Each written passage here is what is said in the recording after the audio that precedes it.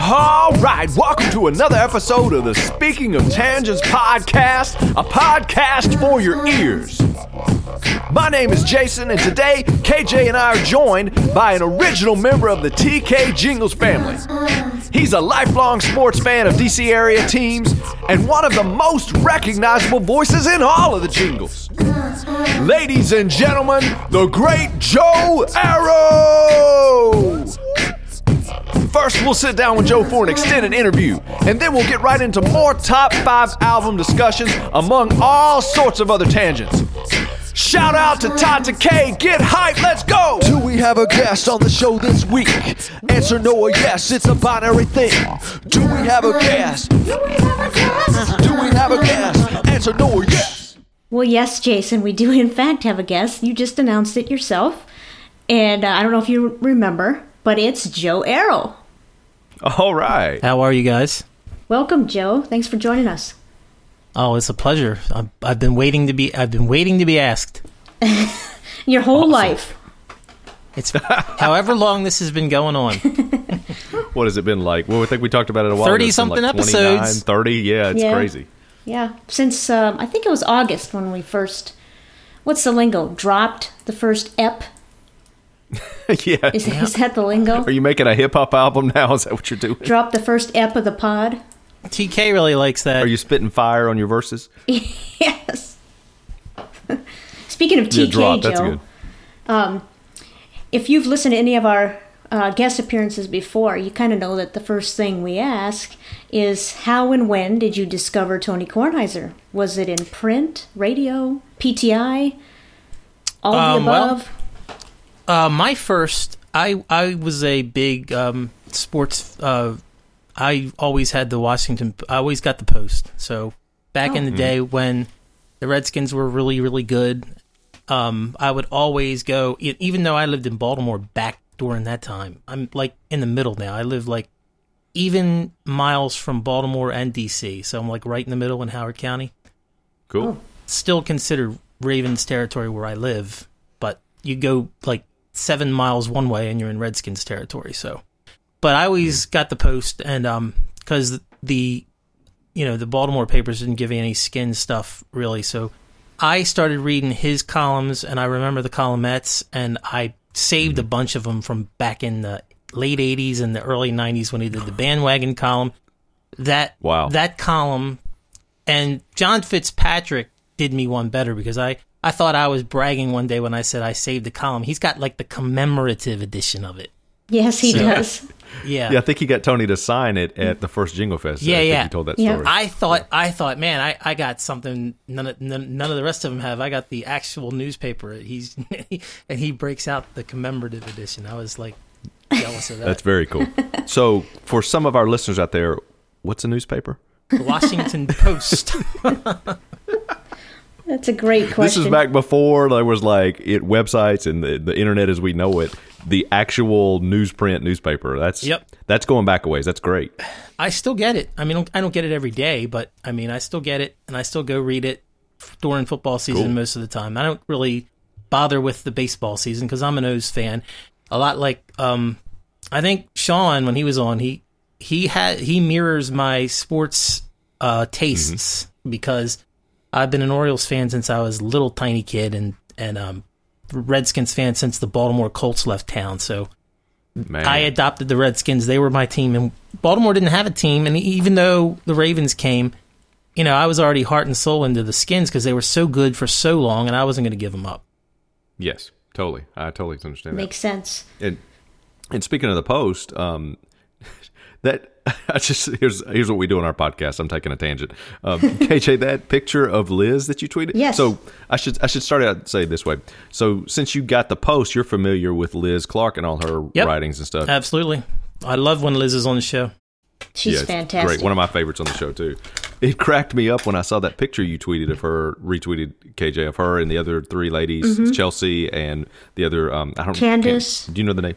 Mm-hmm. And what's the other gal's name? I'm blank. Isabel, I think. Yeah, it sounds right. That they cover the 4 major sports, They're the ladies that cover the 4 major sports for the Washington Post. And I saw that picture, and I'm like, wait a minute. I've stood next to Liz before, and she's not very tall. She's not near as tall as I am, and I'm not super tall. And she's like towering over these other 3 ladies, and I'm like, is she on a stool? What is going on in this picture? Did you notice that in that picture where she's like at least a head taller than the rest of them? I actually Are they all did that short? notice. Have you met any of the rest of those? No, but I had the pleasure of meeting Liz Clark at Yes. Jingle Fest Part 2, Even Liver. And I just recall thinking, she's pretty tall. I was looking way up, I felt. So I actually did notice. I don't normally notice stuff like that because everybody's tall to me. But I did notice that picture that she was kind of towering above them all. Yeah, and I didn't think she was that tall, so they must just be really short, I'm guessing. Have you met either of the other 3, Joe? Let's see. I think Liz is the only one of the 3. Are you? Yeah, same for me. Wait a minute. Name them all again. Chelsea Janes. I've never met Chelsea. I've read her stuff. I've never met her. Yep, and then Candace, and I can't remember her last name. Candace, I think. Chelsea's the only other one I'm familiar with because she does the Nats. And she's been on Tony's Yes. show, too. She's been on Tony's show. Candace Yes. and Isabel, I don't know which Candace one. Buckner. Yeah, does she cover the Caps or does she cover She covers the Wizards. the Wizards? And then Isabel covers Isabel the Caps. Kirsten, I think her name it looks like. Okay. She's the Caps, yeah. Yeah, I've never met any of the other And 3. I've read stuff by all 3 of them actually just on the website, the Washington Post website, and they're all really cool. I really enjoy their take on a lot of this stuff, so it's great. Yeah, I've read them too, but I had not met them, and I can't get their last names down. But Oh, speaking of that, this is hilarious. 5 minutes ago, I just went to Twitter to get the article to go get their names, Yeah. make sure I got their last names Yeah. right. Liz tweeted out 5 minutes ago, I'm sure I was quite perched on a higher step as you 3 are towering figures in my eyes. Because Candace had tweeted, I'm wearing heels, and why is Liz, I'm wearing heels in this picture. Why is Liz towering over me? well, there you go. So I'm glad other people noticed it. That's funny. Hashtag QE. Way to derail the podcast. Sneaky As tall. the host. Yeah, but that was pretty neat. Apparently, the gentleman who hired them didn't even realize that he had hired 4 women to cover the 4 major sports until somebody brought it good. up to him. Yeah, That's good. That means he's hired the best people for the job. right. That's great. Right. So anyway, where were we? Oh, we were talking about you when you started listening to, or when you first became aware of Kornheiser. So it sounds Well, like through the print. Yeah, what I listened to the early shows too because I remember the early days with Gary, and I remember when they took calls. I wasn't a regular listener, but I remember a lot of that stuff. And when I go on and YouTube it now, it brings back memories. And then he was on another local station for a while. I think it was WTOP, where Yes. they did Washington Post right. Radio, and he did that for a while, and then back to TEM. And I think in the 90s it was the Team. I think they called it the Team, and it wasn't ESPN. Yes. But yeah, And this was the era where I think we talked about it when John was on. Was it last week, a couple weeks ago, where Pam Ward was the board operator and producing the show and doing the news. That I've seen a couple of those clips, and those are all great. You can absolutely see where Tony, where the show currently, like the show that when I started listening, in the late 2000s, and then the podcast. Now you can see the origins of that even back then. that's fun. That's fun how stuff that to stuff watch. stuck out. That's fun stuff to watch. It's great. It's almost as good as watching. It's almost as good as listening to the YouTube clips of the actual show nowadays. Like you can go back a couple of years and listen to those clips of some of the funniest bits. I wish there was more of that. I wish there was a more like depth and breadth of amount. I wish they had all of it somewhere, like an archive. Right. Because there's so much good stuff in there, and most of the stuff I found on YouTube from even just a few years ago is mostly highlights. Yep. Yeah. And I'm wondering if that stuff is eventually going to go away too, since now he's not on the radio anymore, and who knows? I heard the other day that Dan Steiner may be selling the station. Yeah, I've that been Tony hearing. was on I've been before. hearing. Where did I see that? I saw that there's going to be lots of changes coming, and I mean they've pretty much lost a lot of people. Now everybody's going to different stations. I mean, I don't know. Yeah, did Andy Pollin, did he leave or did they cancel his show? Do you know? Yeah, they told him, it was about a month ago now, that this is your last show. After he was done the Sports Reporters one day with Steve Zabin, they said that was your last show. They didn't even give him a chance to say goodbye. Right. Which is terrible. terrible. He's been there how many years? He's the dean. Yeah. Yeah, like 30-something years at least, I would think. But I think now he's already I know joined he was on 106. those early, like, 91, 92 shows. I don't know whether he's a regular now on 106. I don't even know if it's 106.7. I don't listen to the other station, but the other sports talker in town. Oh, yeah. I saw he had like a Saturday show or something like that. Yeah. Like I think it's like every Saturday, I think. Cool. I haven't listened yet, but I love Andy. Yeah, same here. And I only know him through going back and listening to the old shows with Tony. That's the only thing not being in the area or ever, Right. living in the Washington, D.C. area, that I just go back and listen to those clips on YouTube. Well, him the and C-SPAN things and other stuff. Him and Steve and Andy, they were because I used to do a lot of driving back in the early 2000s for my job, and I would listen to them in the afternoon, and then they switched them to the morning, and then I listened to them in the morning leading up to Tony, and they moved all around. But the Sports Reporters, that was a great show. Yes. Jerry Negrelli and I have talked about that too. That was like one of the most enjoyable shows on 980 other than Tony's. Oh, the sport. I thought you were talking about the ESPN television show Sports Reporters. Yeah, Which also was canceled. Recently canceled, Yeah, right? yeah. So there was one called Sports Reporters on ESPN 980. Yes, the Sports Reporters. I mean, they talked about it one time that they had the same name as the ESPN show, but it was, and they're not. And they joked about how they're not really reporters.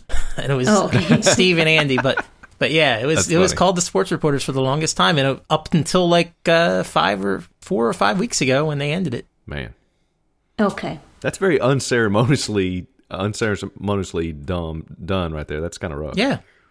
Zabin, I think it's now the Steve Zabin show. And if neither one of you have ever heard Zabe, I mean, he's brilliant. He really is.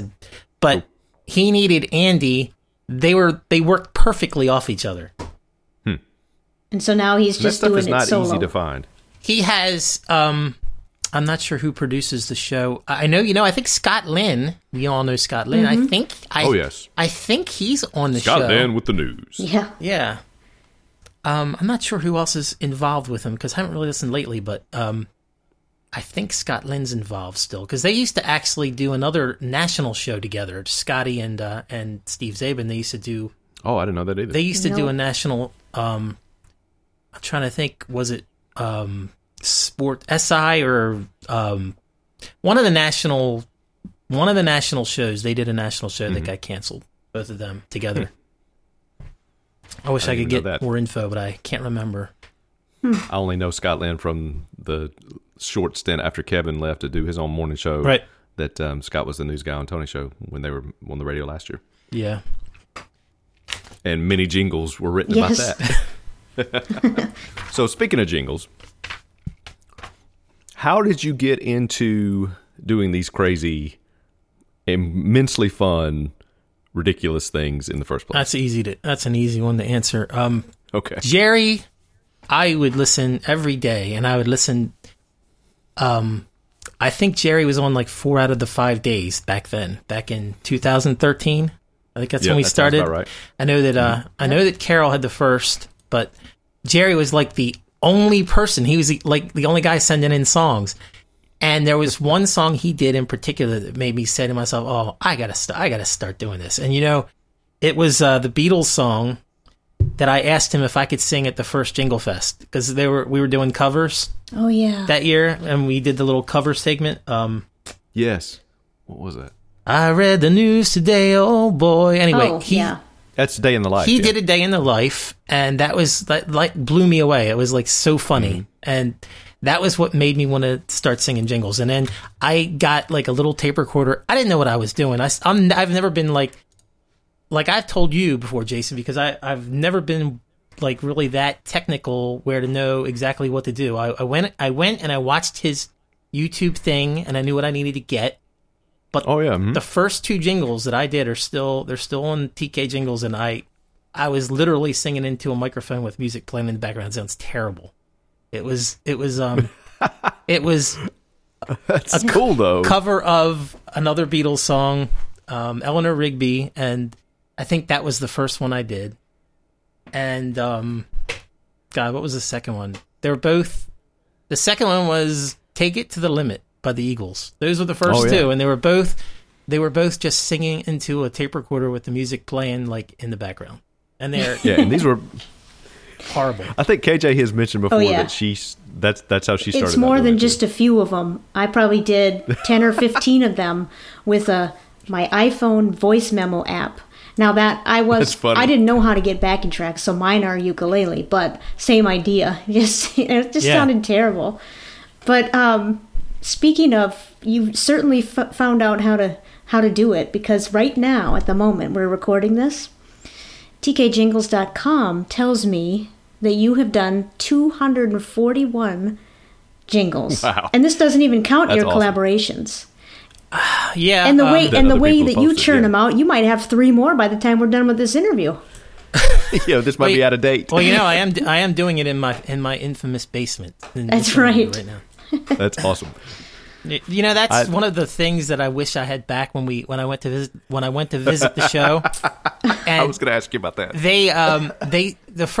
Gary Braun jumped right on it. Like I was standing there. I didn't even expect to be on the air that day. I don't know if you guys know the inside story on that. Yeah. But they were expecting someone else who didn't answer the phone, and I was like sitting there, and they're like, Tony's like, grab a microphone. We need to talk to you.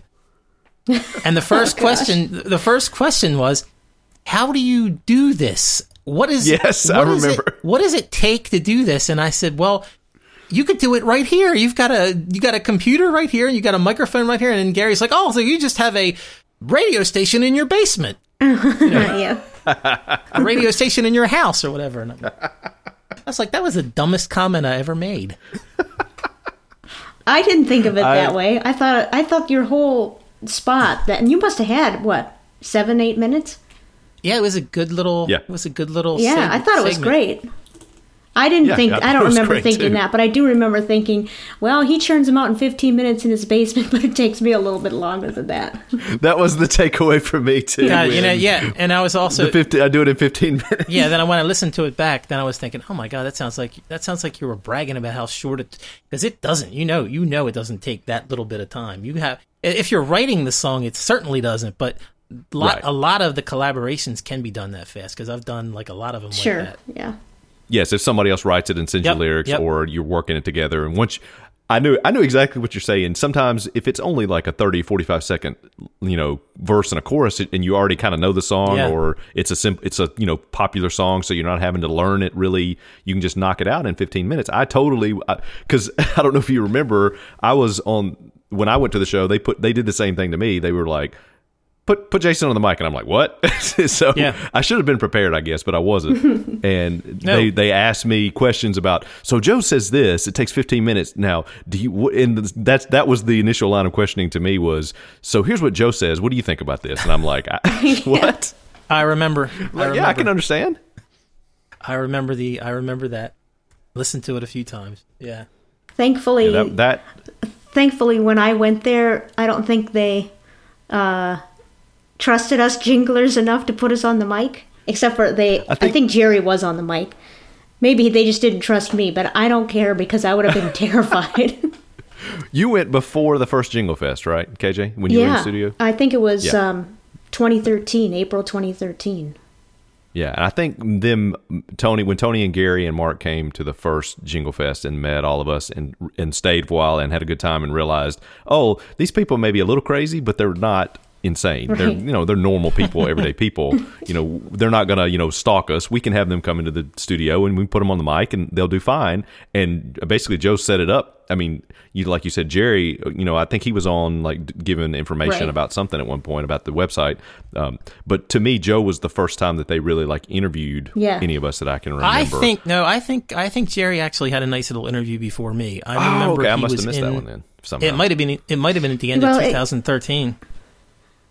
I remember because I asked him. I said, "How was it?" And he said, "Oh, they waited a really long time, and they were like, they had me out in the lobby, and they were like, it seemed like they were worried. They thought I was going to be like a shady character, and they weren't sure if they wanted to let me in. And then finally, they let me." Yeah.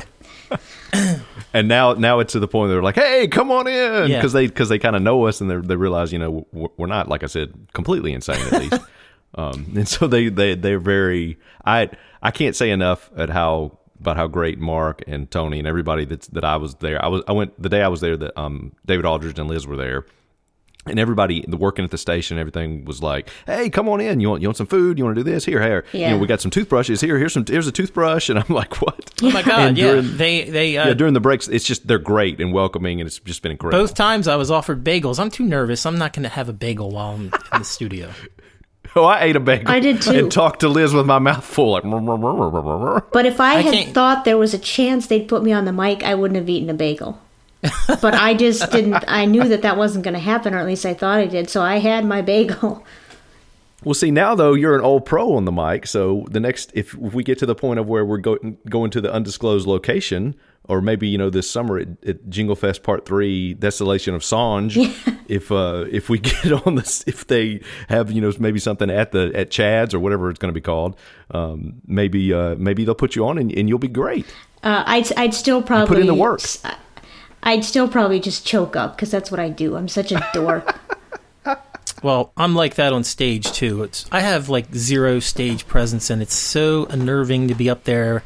And people, it just feels weird, because I've DJ'd a lot of places, but you're not like the center. You're not like the center of the whole thing. You're just like playing music that people want to hear, and even in karaoke, it's totally different. In my opinion. I see what you're saying. Yeah, You never the two times we've gotten together for Jingle Fest, you never came across as like that you weren't comfortable on the stage to me though. So I think Oh my God. It doesn't tell, the audience cannot tell. Shocked. I couldn't tell. I'm shocked it didn't. And I know exactly what you're saying about the difference between a DJ and karaoke and then I'm singing. There's a difference between I'm standing over here playing guitar and somebody else is singing and I'm the one that's singing. It's even a difference between that. Oh yeah. I've never had any problem. I'm just naturally been like, I'm not afraid to get on the stage and say whatever. And because basically I'm like, if I look like an idiot, I don't really care. Well, it helps when you have some actual musical talent. No, you have. Wait a minute. Wait. Yeah, wait. Didn't you hear me get scolded last week with John and Jason? Maybe you haven't heard that one. Yes. I said I wasn't a The musician. voice is an and I got instrument, and scolded. you are incredibly. Yeah, your voice is an instrument, and Joe, you're incredibly talented. You have musical talent, and you are, really the voice of the jingles, as far as I think most people or everybody is concerned. So don't ever say you don't have any musical talent. I hope my daughter's taken guitar lessons, and she's been taking them for a couple of years now, and I hope that I've always wished I could play. I really wish I should go now and take. I don't know how long it would take me to learn, but man, I'd love to learn how to play guitar. I think you could do it, man. Now that you know enough about music and you understand how songs work, it's the difficult part would be just getting your fingers to do what they're supposed to do. And I mean, that's difficult for everybody. So yes, there are a lot of is. people who don't have any rhythm whatsoever and they don't have any musical inclination. You are definitely have, you're good at picking up on the rhythms in the songs and that kind of thing, and you understand how the song is supposed to go, so that you already got a step ahead on that. Well, anyway, it's funny because my brother Kenny, he's a pretty good guitar player, and I always thought he was dumb as a box of bricks growing up, and he can play guitar. He can really play, and I'm sometimes amazed. Well, nobody ever said you had to be smart to play guitar. Yeah. I'm proof of that. You could always, start with the ukulele because that's easier to learn. Since I've tried guitar 3 times and mandolin a couple of times, finally I said, "Okay, I'm going to try the uke." I would say that the ukulele is harder if you don't have like small hands and fingers. Maybe, but I've seen a lot of big guys that play the uke. They have no problem. Yeah, I guess that's true. I love the uke jingles. We don't have enough uke jingles anymore either. Another thing we're missing.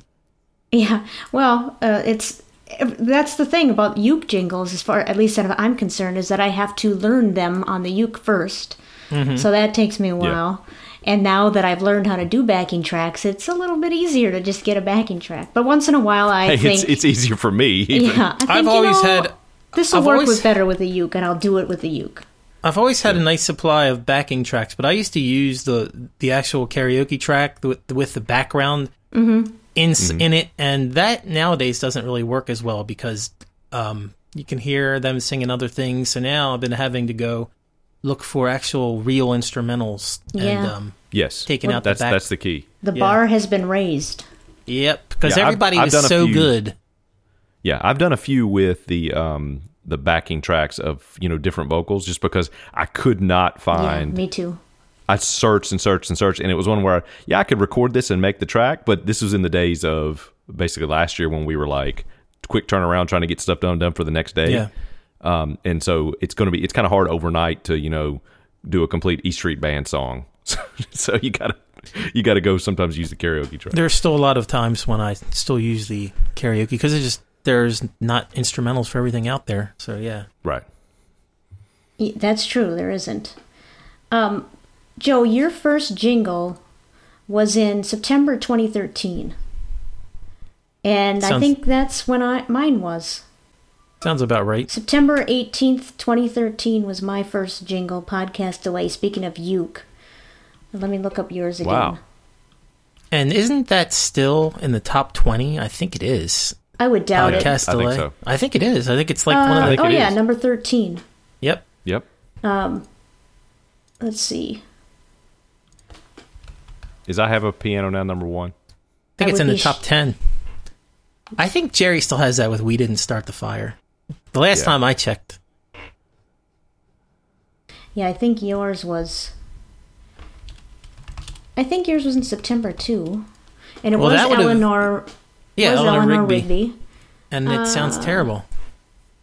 And it was a whole song. And I remember Jerry, he commented because he said, I think the words were, "Oh, you're doing whole songs. You don't need to do the whole song. You just do like a minute and a half." I'm like, okay. I think I've heard him say Oh, that yeah. multiple Yeah, he said that a few times times. over the years. No, it was constructive criticism because I was going to do whole songs. I was like, okay, that's easier. Oh, Jerry is the expert at get in, make it funny in 45 seconds, and get out. Get in and get He's- out. He's Yeah, the Tony originator of that. Tony Yep. said it all the time. He was the master. Yeah, yeah. Yep, still the master of that. Yep. Well, Jerry got to me early and told me that. So I didn't, for a long time, my jingles were not longer than 120, 110. And so it was easy for me to make the transition to this new podcast where it was less than that. But for people that do the whole songs, like John Fitzpatrick and Rob Berg, and, you don't really Me. do the long songs anymore, Joe, but it's been a harder transition, I think. Well, bite your tongue because I just put the entire Simon and Garfunkel song on. That was my last one I did, and that's the entire. Oh, was that the Bridge Over Troubled Water? Yeah, the entire thing. Yeah. And I'd already done that once before, but then I don't know why. Some nights I just lay awake and I'm thinking of like rhymes, and I know you probably both do that same thing. And then the names were just coming, and it was like Sean Morrissey, la, la, la, la, and I just put all the names of, and I tried to include everybody.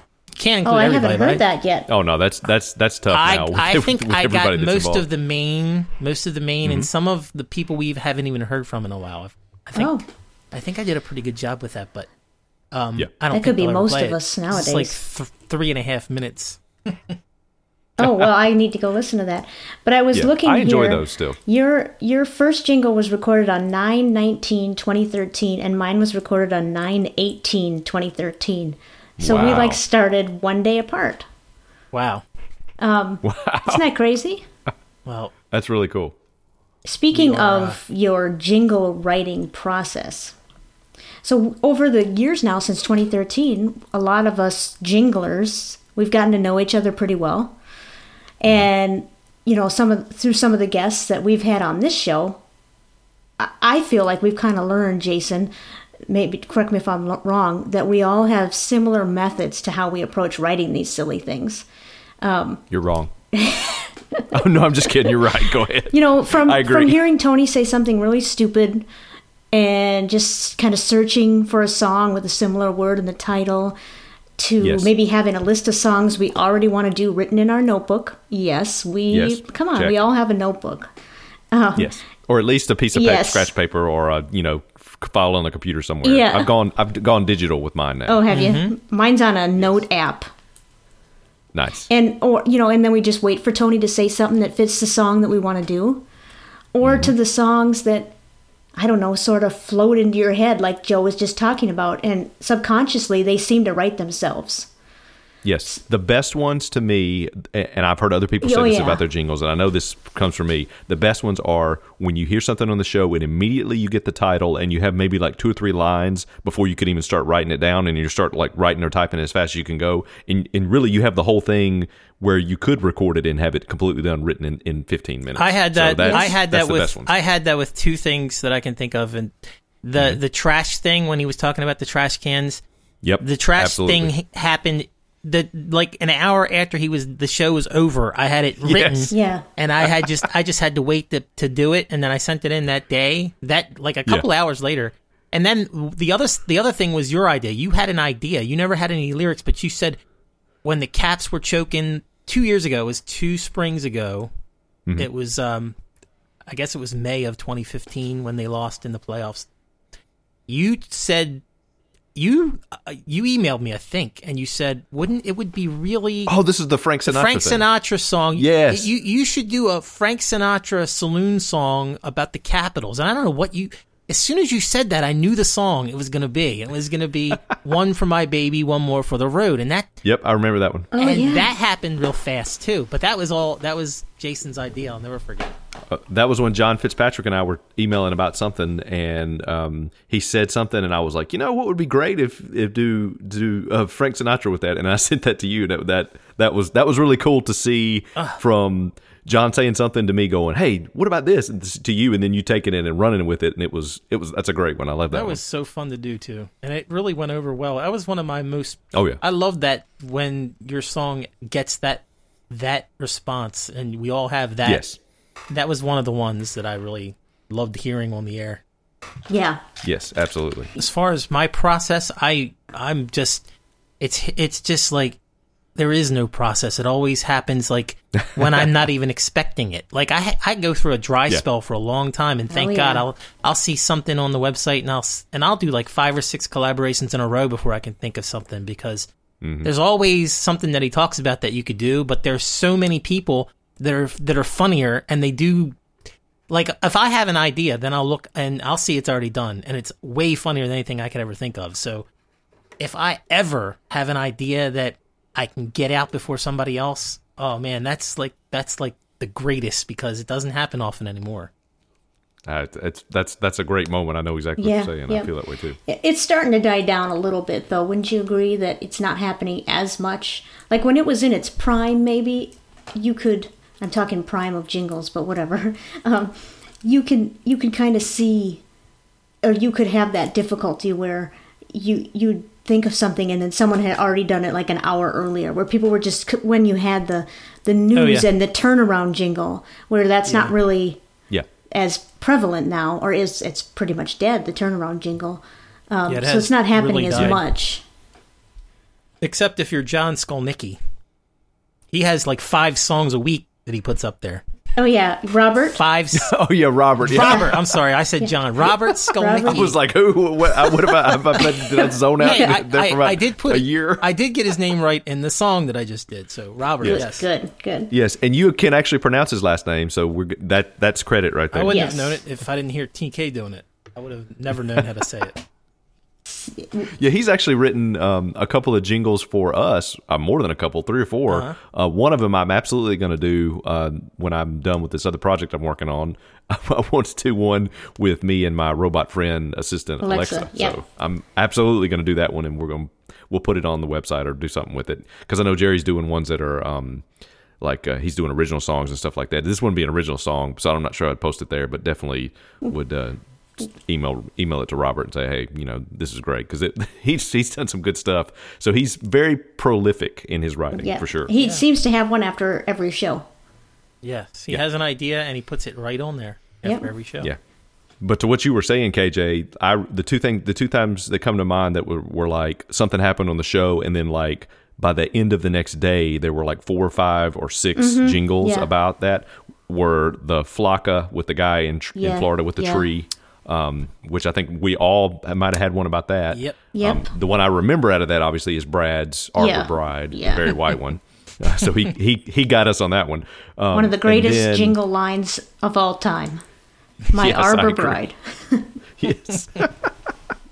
And then the hoarding, when Tony was talking about his house, about collecting yeah. junk in his house. Yep. And we had just this run of, I think it was 7 or 8 at that point, jingles that were like, Jerry played like a lot of them, or maybe all of them. He played 5 or 6 of them on the podcast one episode, like back to back, because it was just, every one of them was lights out. It was great. And that kind of thing, I think, unfortunately, that, heyday might be gone just because we don't have the quick turnaround, so you don't have like everybody doing them in that short amount of time. But those are the two that come to my mind when I'm thinking about ones that I'm like, wow, those are 2 moments that something happens on the show and then you have 5 or 6 songs, bam, right away. I can remember a run of Nats jingles when they got knocked out, not last year, but the year before last. I know John Fitzpatrick had a really funny one.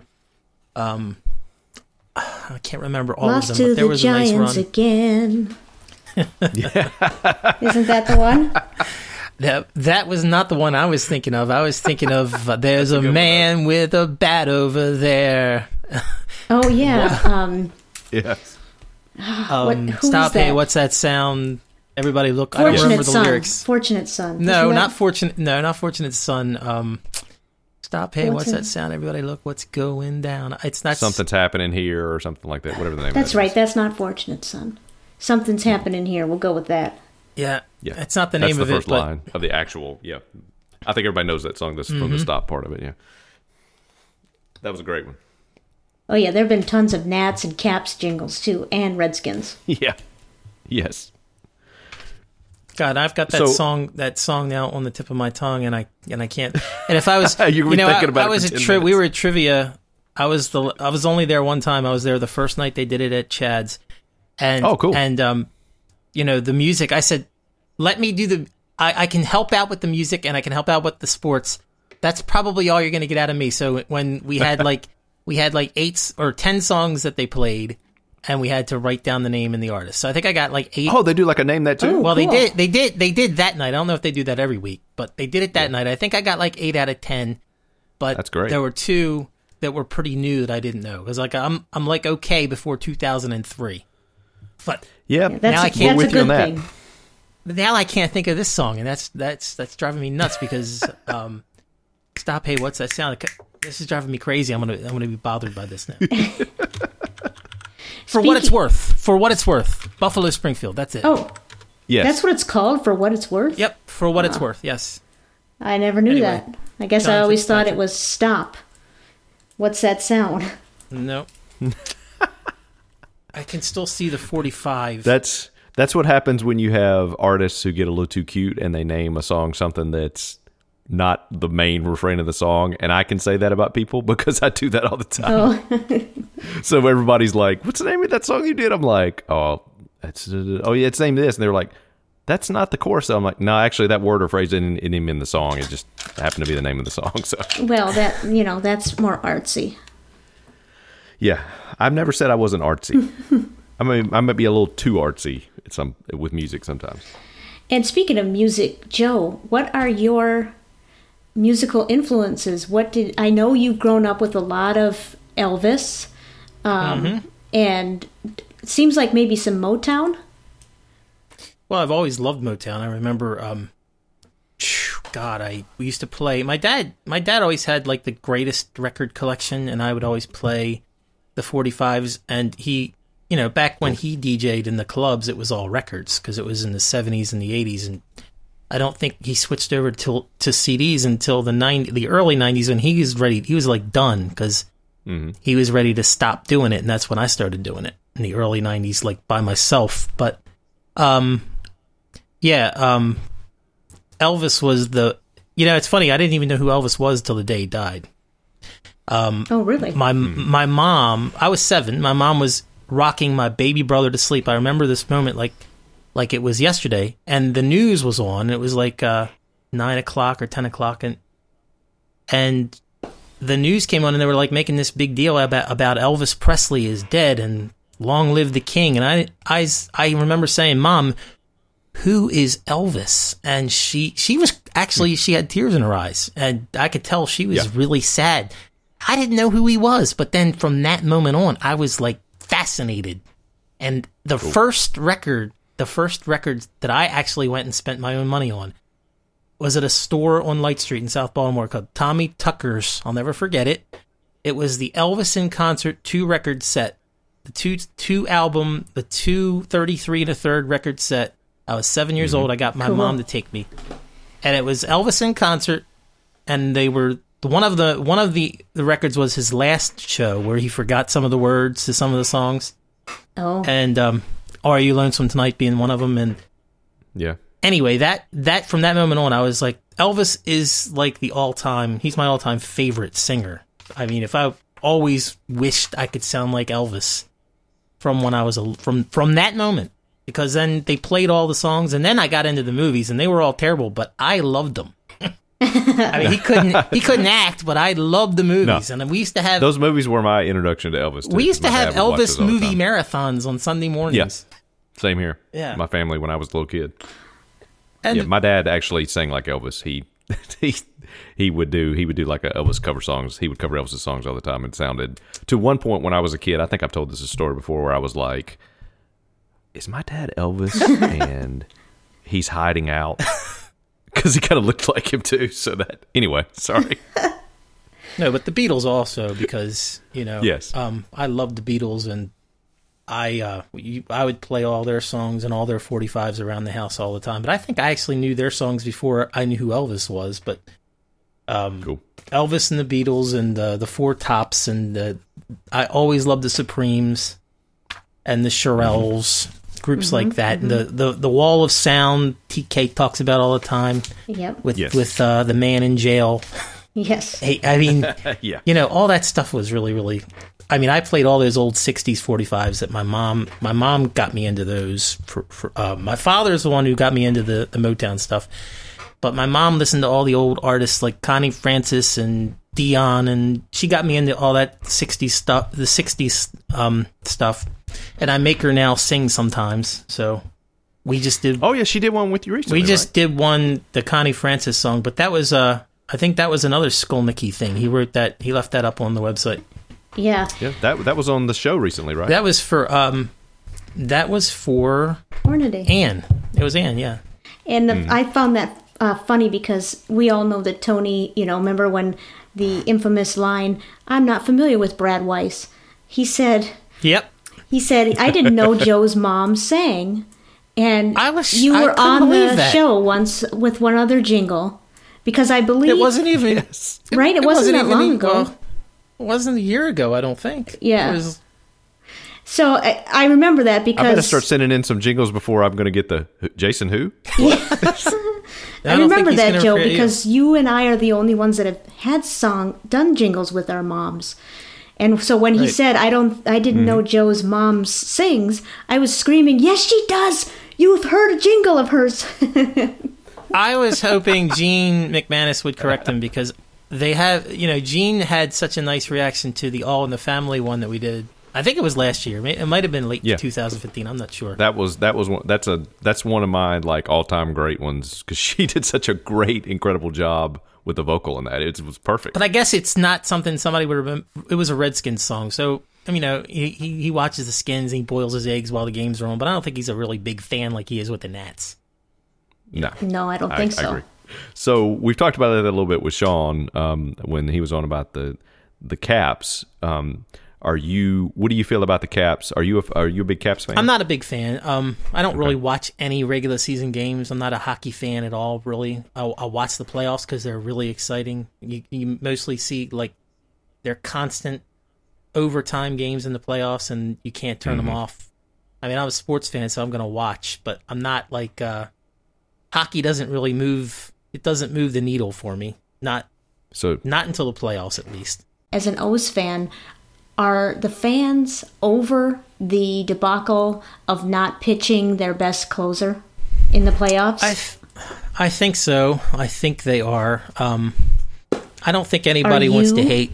I don't think anybody wants to hate Buck, because since he arrived on the scene, it's mostly his doing that we've become respectable again, because we were terrible from 98 until 2012, I think it was. I think 2012 was the year that they finally made the playoffs after, I think it was, I'm not doing the math in my head, but 98 to 2012. I think that's... And 30 years. Yeah, Gary math. And Sorry. that was when he came, and nobody can be mad. I'm not mad. I wasn't mad at him then. I was thinking, let's just get through one more inning and then bring him in. Let's just keep him. I was actually on his side that night, and I watched the entire thing. I was like, all right, let's just get through this. But then they brought in Ubaldo, and it totally blew up. And I guess you can't go out with Ubaldo. He's not near your best. I guess you want to go out with your best, and we didn't. So people were mad, but I think they're over it now. I'm over it. Yeah, I think it's time to let go of that. Yeah.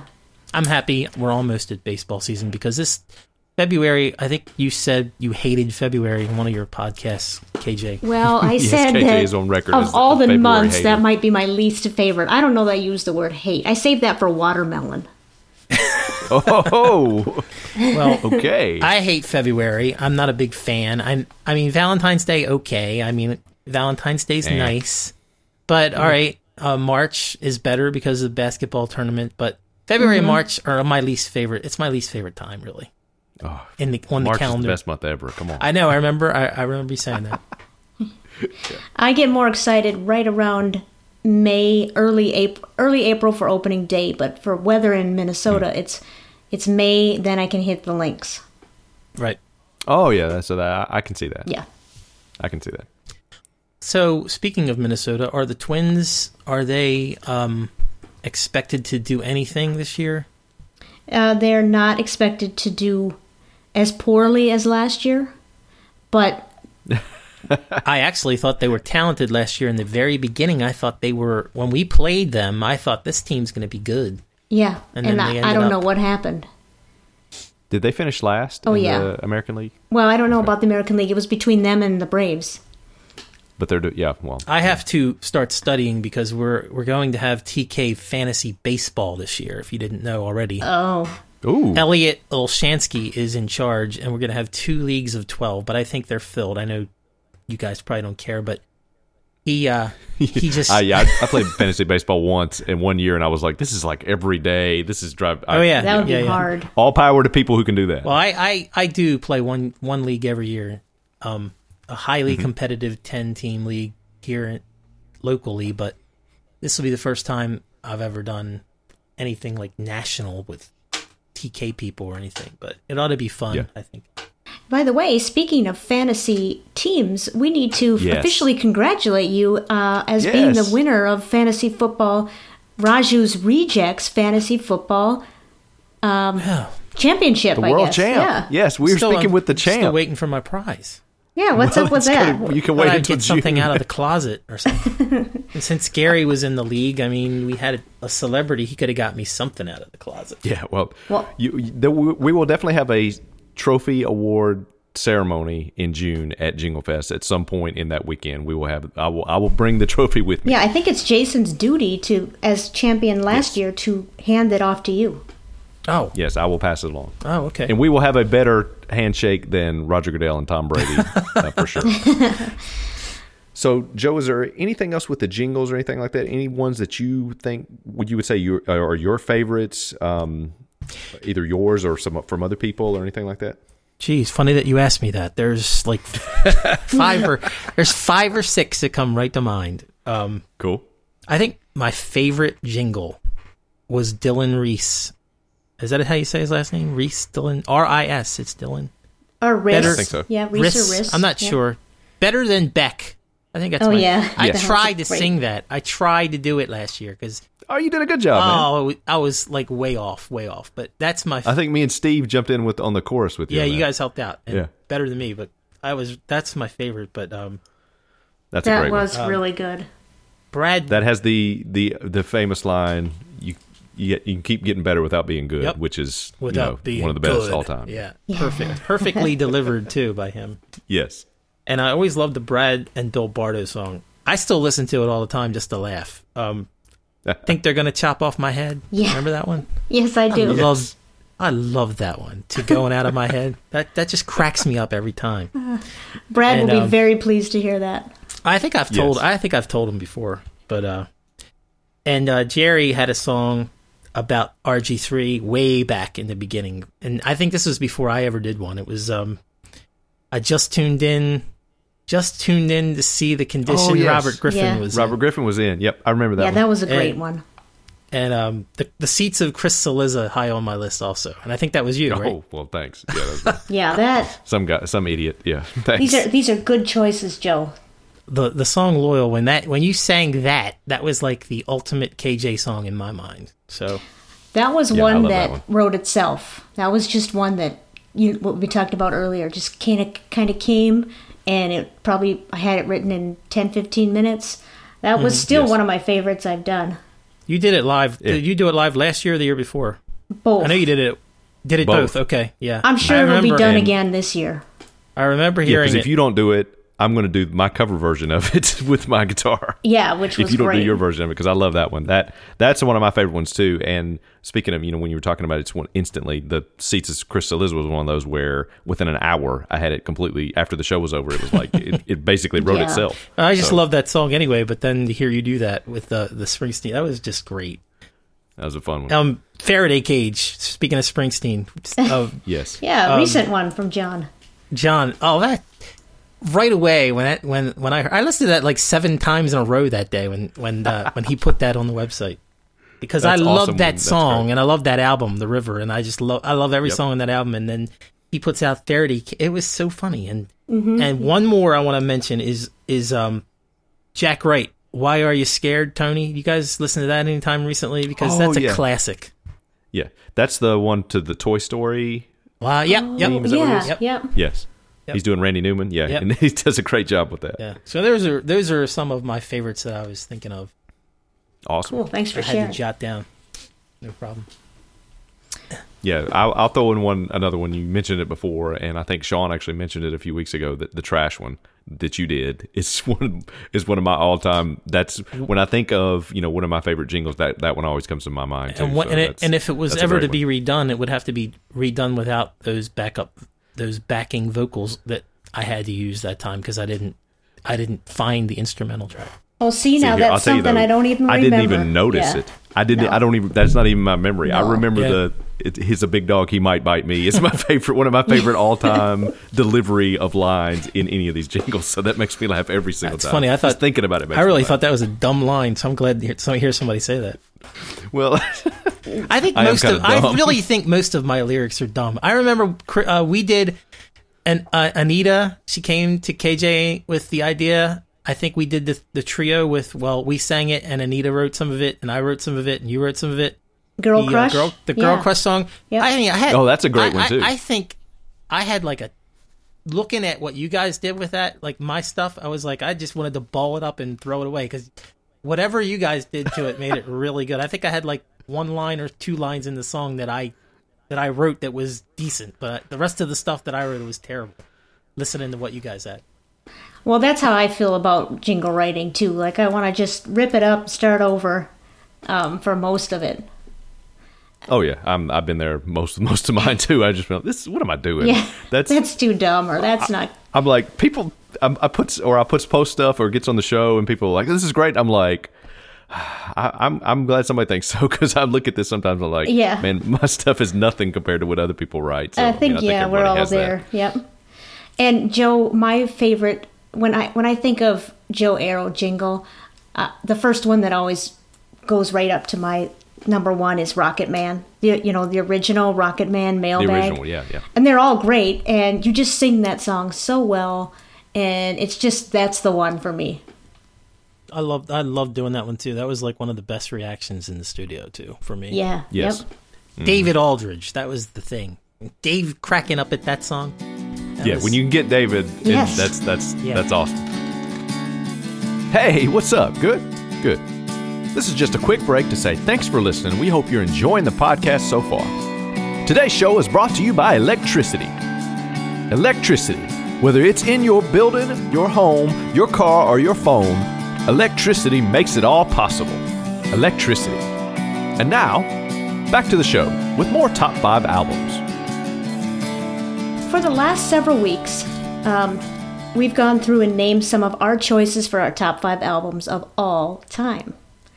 All time. All time. So we started it, I think, when we had Sean Morrissey on. What was that, a few weeks ago now? 3 or 4 weeks ago? Yeah, probably close to a month now. Yeah, and others have, since then sent theirs in. And last week, John Neiswinger came on and shared his with us. So, and, through that process, I think we've gotten some really good album recommendations. Absolutely. So, Joe, we're going to do the same thing here today. You have the floor. If you would you share with us your top 5 albums of all time?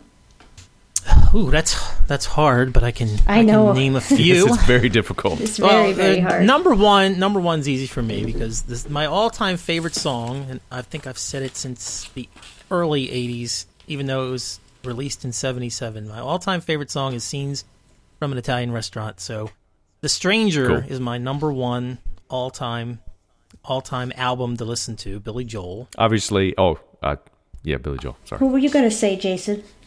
Yeah, we're going to say. Elton John? I should have an Elton John I'm joking. I should have an Elton John on here because I sing so many Elton John songs, but I don't have one that I've listened to all the way through and just had to have on the list. But no. Yeah, I think I'm the same way with Elton John. I love a lot of his songs, Me too. but I don't know if I've ever actually owned one of his albums. I mean, I have the CDs. I just haven't listened to them all the way through, and I love all the songs all through the years. Yeah. 70s and 80s Elton John, and even some of the 90s stuff, but I've never had that one album that I just had to listen to. My all-time I was going to say John Elton. My all-time Elton John song Dwight Reginald is Tiny Dancer. Yep, and I sing that a lot in karaoke. It's one of my favorite songs to sing. There's a bartender where I do karaoke now on Friday nights who, when she works, which isn't every week, but she'll always make me sing that with her. It's like a duet that we do. We'll go one verse for one verse, and that's it. That's a fun song to sing. Mm-hmm. That's awesome. Yep. That song now, of course, reminds me of Airplanes Have Such Tiny Bathrooms. Yeah, so Brad's done that. I think was Brad. Have you done that jingle, Joe?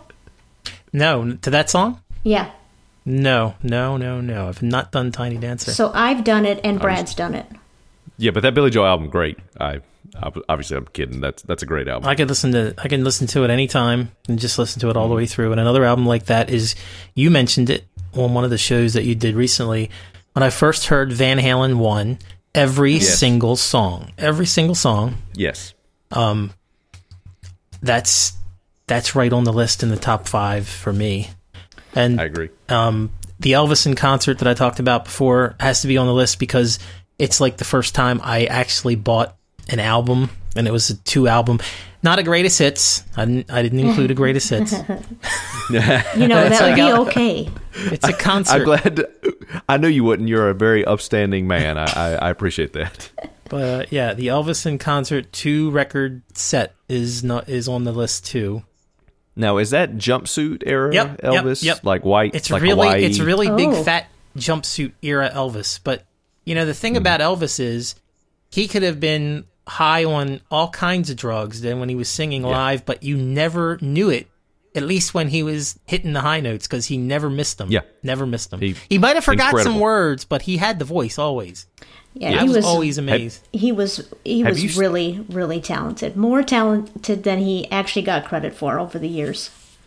Yes, and it's almost like people have gone back and retroactively said, oh, because he was white and he took, music from African Americans, did that, blah, blah, blah. Well, I mean, some of that cultural appropriation obviously happened in the 50s and 60s because that's the way things were back then. Yeah. But regardless of that, he was incredibly talented and deserves the accolades that he got just for the voice and the screen presence obviously we've talked about he's not the greatest actor, but on the screen he was a presence. I mean, he was a good-looking dude and, had that the charm and the star power from, the moment you saw him. You're like, well, that guy's a star. I always think of the Eddie Murphy line, just sing on the dialogue. Just, yeah. Did you see the picture? I actually saw it get tweeted recently from like the Sun Studios in Memphis. It was Elvis and Carl Perkins and Jerry Lee Lewis and Johnny Cash standing around a piano, like writing a song together. Well, I'm watching from like the 50s. I'm watching that TV show. It just started. That's awesome. It's called Sun Records. It's on I think there's been 2 episodes aired so far. I'm surprised we haven't heard anybody on the radio talking about it, but it's really good. What network? What network is that on? I'm at a loss. I don't know if I could check. Is that like WGN or something like that? It's like one of these not like It's not. I've seen an advertisement for that. It wasn't something I was expecting when they said the name of the network. Yeah, I'm not sure. I haven't even heard of this. Sun Records. I set the DVR and I watched the first one, and I have the second one ready to go.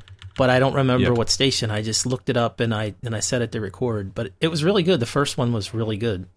And it just deals with like all of the people. It deals with Sam Phillips, who's the guy that owned the company, and all the people that he was bringing in to sing. And the first one, if you're a music fan, you gotta watch it. It was really good. It looks like it's going to be a good series. Joe, did you ever see a TV show? It was probably 10, 15 years ago now, and they canceled it after maybe 2 or 3 seasons, called American Dreams. No, never. I don't remember hearing of it. I've never heard of that. I loved that show, and it was set in Philly at the time of Dick Clark's Bandstand show that was taped in Philly. Right. Oh, I have heard of that. Yeah. Now that you said and, so it dealt a lot with the music, obviously, but it also dealt with the times, what was happening in Philly at the time, segregation, that kind of stuff. So it was really good, and I was so bummed that they canceled it. And if anybody's heard of it, let me know, because I actually owned the DVD box set of that. Maybe 2 or 3 seasons when DVD box sets were a big deal. Of seasons. I do have a couple of Dawson's Creeks too. So Dawson's Creek. So maybe I could send that over to Saliza. Yeah.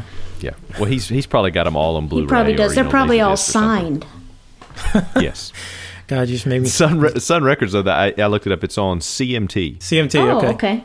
Which I think used to stand for Country Music Television, but now is just CMT. Well, because they don't really play videos anymore. Right. They just play shows, really. So it's a lot like MTV is. They never say music television anymore like they did in the 80s when I was growing up. It's just MTV now. Yep.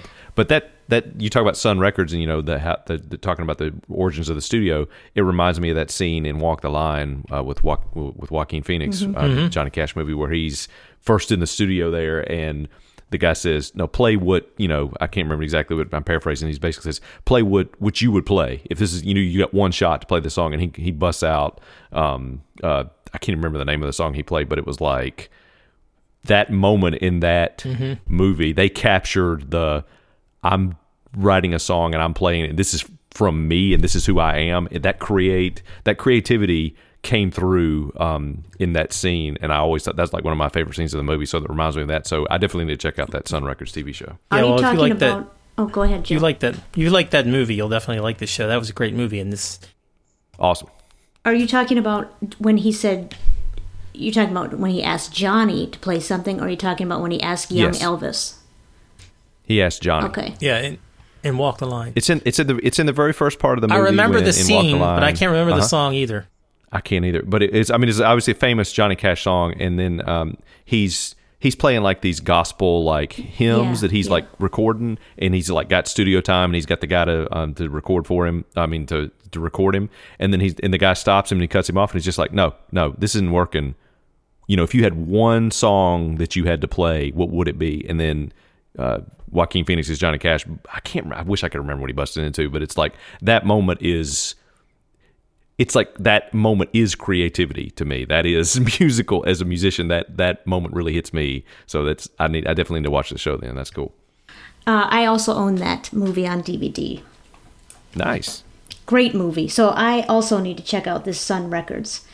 Cool. Now, before you go on to your number 4, Joe, can we go back to Van Halen 1? What songs are on that album? We can always go back to Van Halen 1. Yep.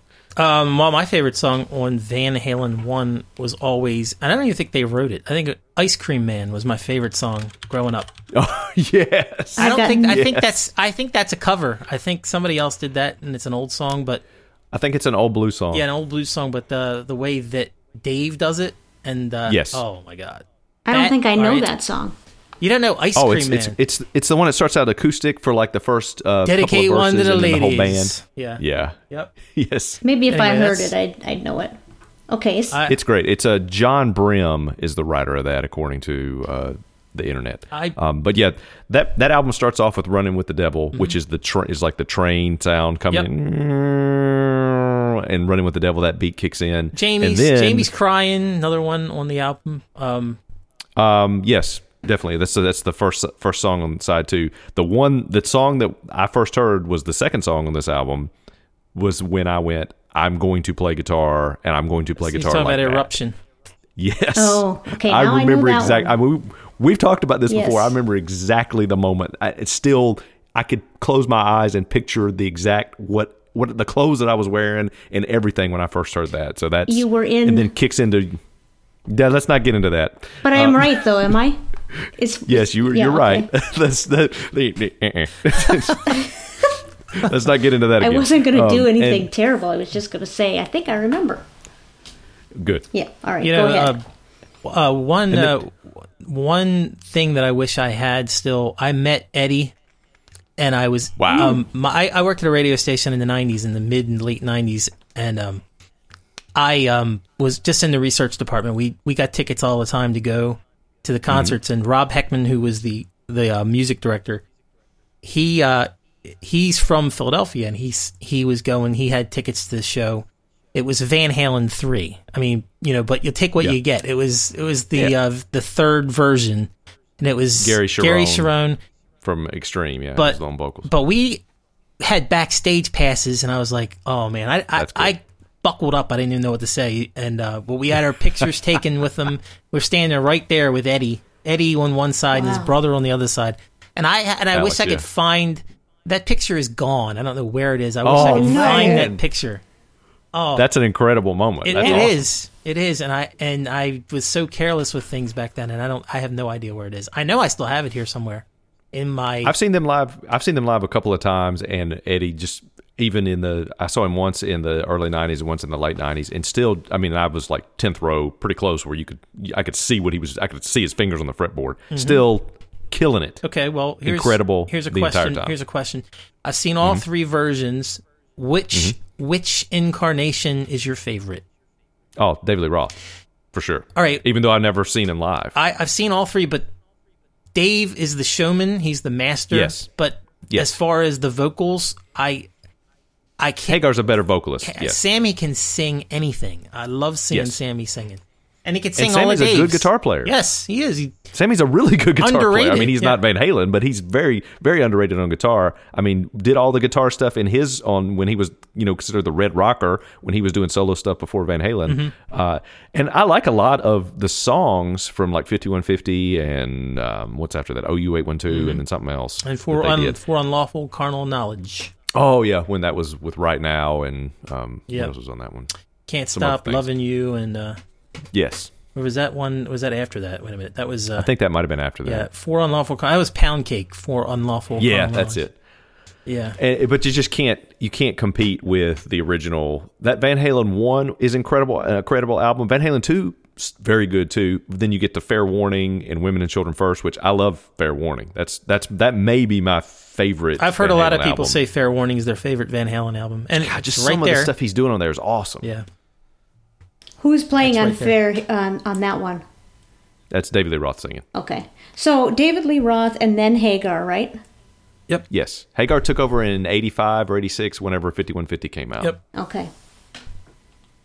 And then the guy from Extreme was like early 90s. And honestly, by that time when Van Halen 3 came out, I was like, oh. I think it was more. I think Cherone took over in like '97 with Van Halen 3. That sounds right. Because '95, I remember going to see the last Sammy tour with the album with it was Can't Stop Loving You was on the album, and it was Don't Tell Me What Love Can Do, and I can't balance it was the Balance tour. Yes, that was. I don't even think I ever owned that one. That was the last Sammy tour, and then it was Gary, but they did a Greatest Hits album after that, and word is that Sammy was mad. He wanted to do a studio album, and they decided to do a best of instead, and that's what led to the breakup. Well, that's what I read. That's also what I heard. Yeah. KJ, you should go listen to Van Halen 1, though, all the way through.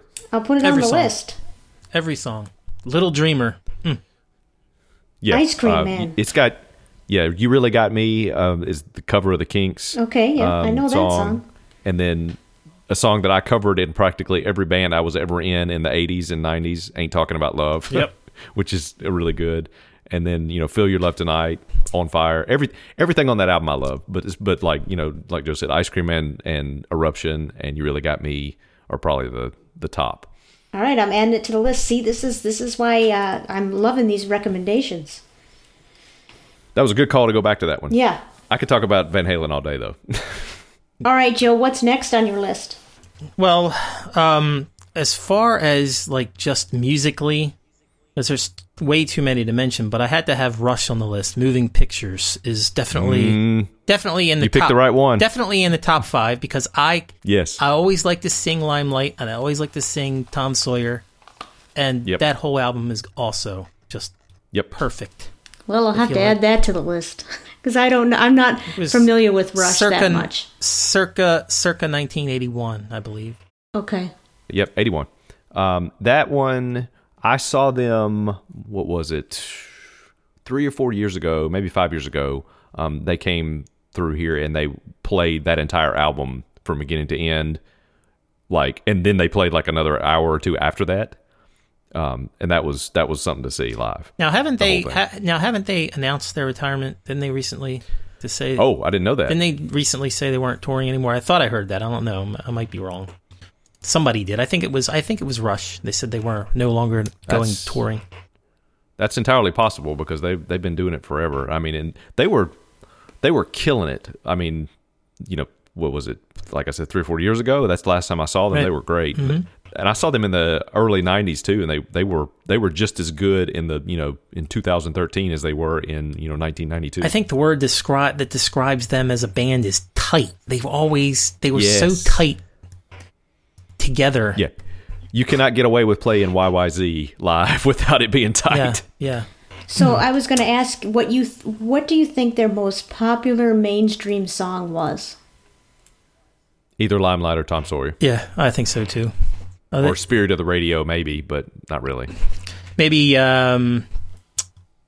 Closer to the Heart might be on the list. Possible, yeah. If you had to compare them to a mainstream band that I might know, what kind of style of music do they play? Jeez. They're more progressive.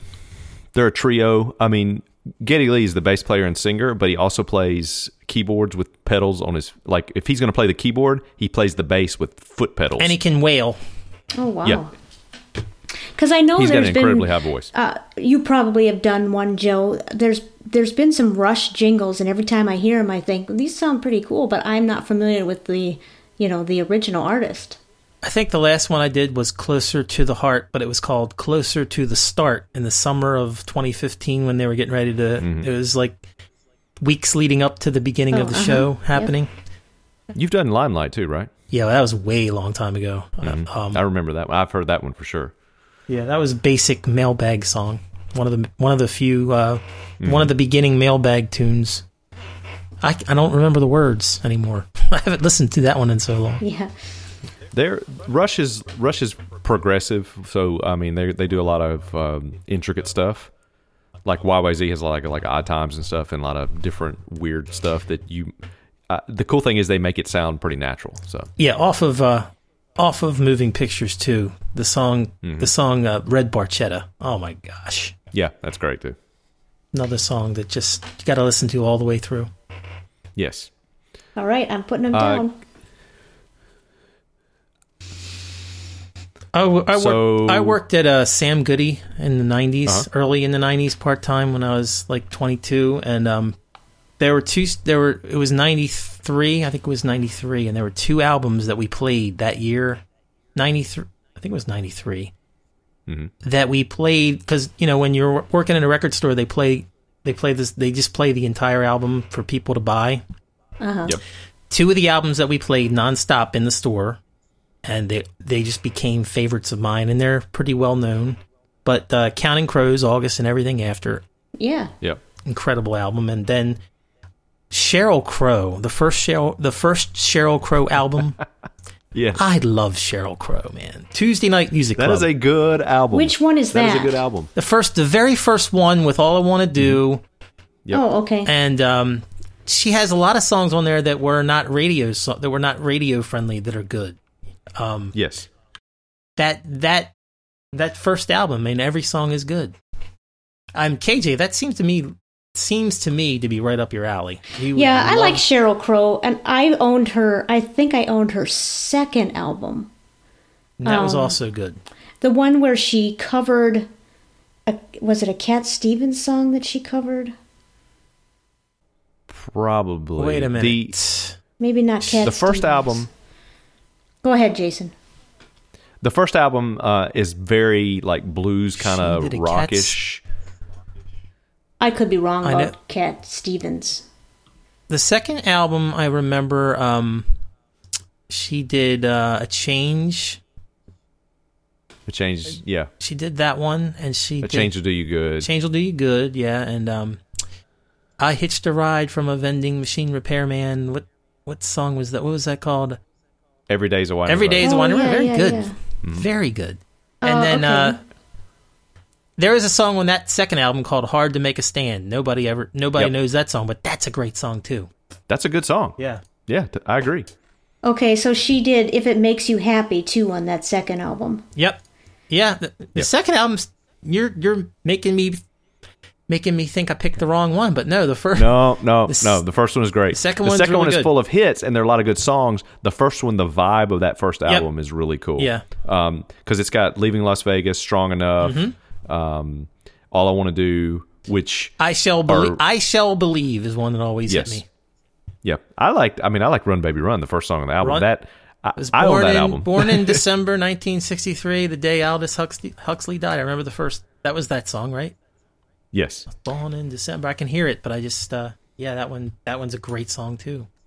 So Yeah, and she was a primary songwriter on all those Yep. on the first she's album. a former high school music teacher, I think. Yeah, she sang backup for Michael Jackson. I Okay, did not know that. I found it. The one that I owned was called Wildflower, That's later on. That's, 2005.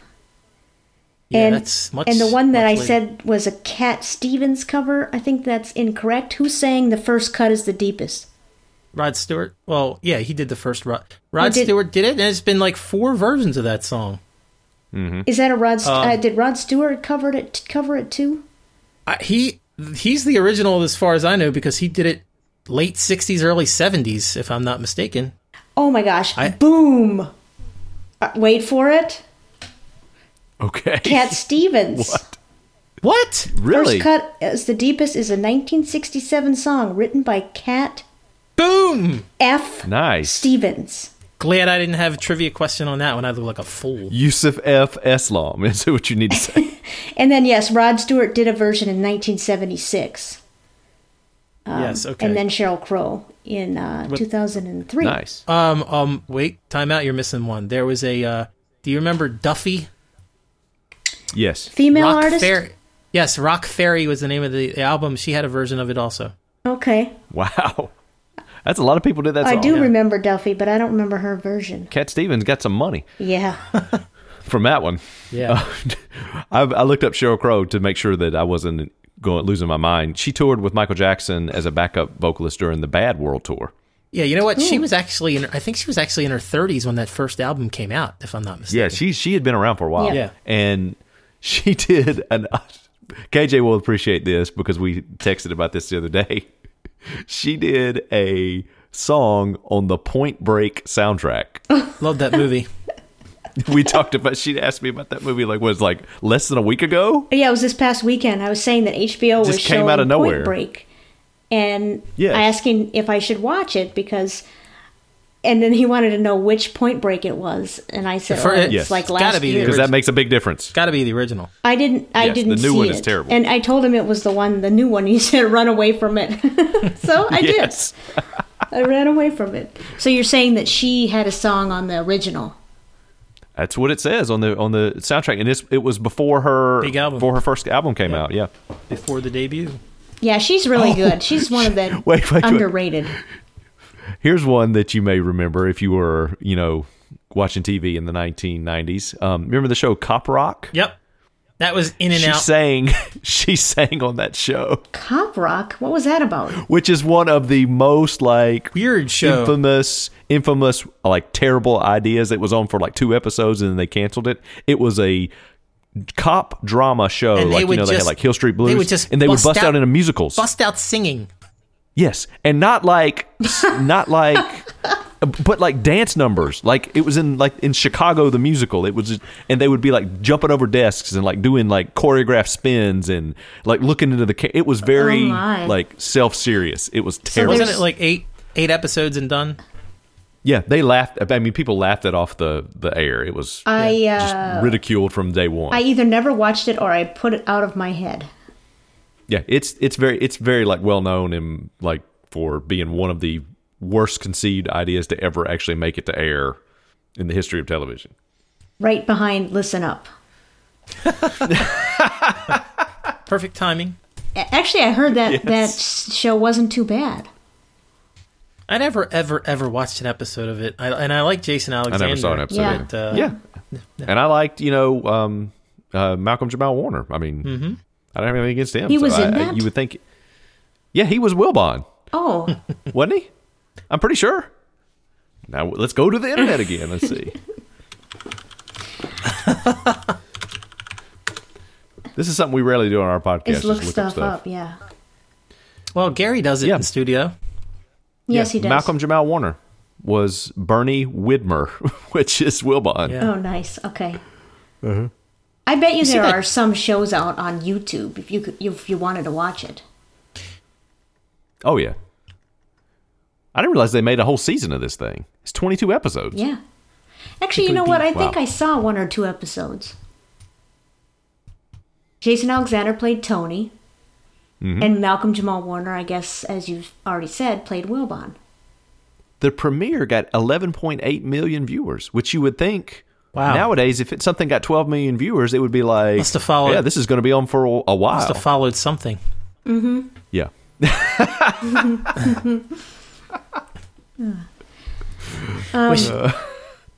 I guess it says something that I was really into PTI and I still had zero interest in ever watching the show. Yeah. Maybe. Joe, did we get to are there any more on your list? I think I gave you 5, but I have just a couple more that I jotted down that I love to listen to. Oh, yeah. Just not... Keep them coming. There's just a few more. I mean, I've always been a big Mellencamp fan, so I have to include Scarecrow as one that every song on the album I have to. That to me was his biggest hit album, but the early stuff was like really, really commercial, like Hurt So Good and stuff like from the early 80s. But well, I guess Scarecrow was early 80s too. I guess it was like 85. It was mid 80s. What's on Scarecrow was Is it Small Town? Scarecrow was the anthems of the Midwest. It was Small Town. It was Lonely Old Night. The Authority I'm song. assuming Rain on the Scarecrow. Rain- Is it Rain on the Scarecrow, Blood on the Flowers? Is that his song? Blood on the Plow. Yeah, Rain on the Scarecrow. Yeah, Blood okay. on the Plow, Yeah, okay. Those I am familiar with hit that. after hit after hit. ROCK? ROCK in the USA. Yep. Yep. That was on there. Wait a minute. The Authority song wasn't on that one. Sorry. That was earlier. That was on I believe. So is this Yeah. in the Cougar era or no Cougar? This is John. I think this is No This Cougar. is just John Mellencamp, I think. Yeah. Let Or me was it- see. But see, there was a time in the middle when it was John Cougar Mellencamp too, so it might have been that. Yeah. Yeah, I'm looking at the cover possible. right now of Scarecrow. It's Cougar.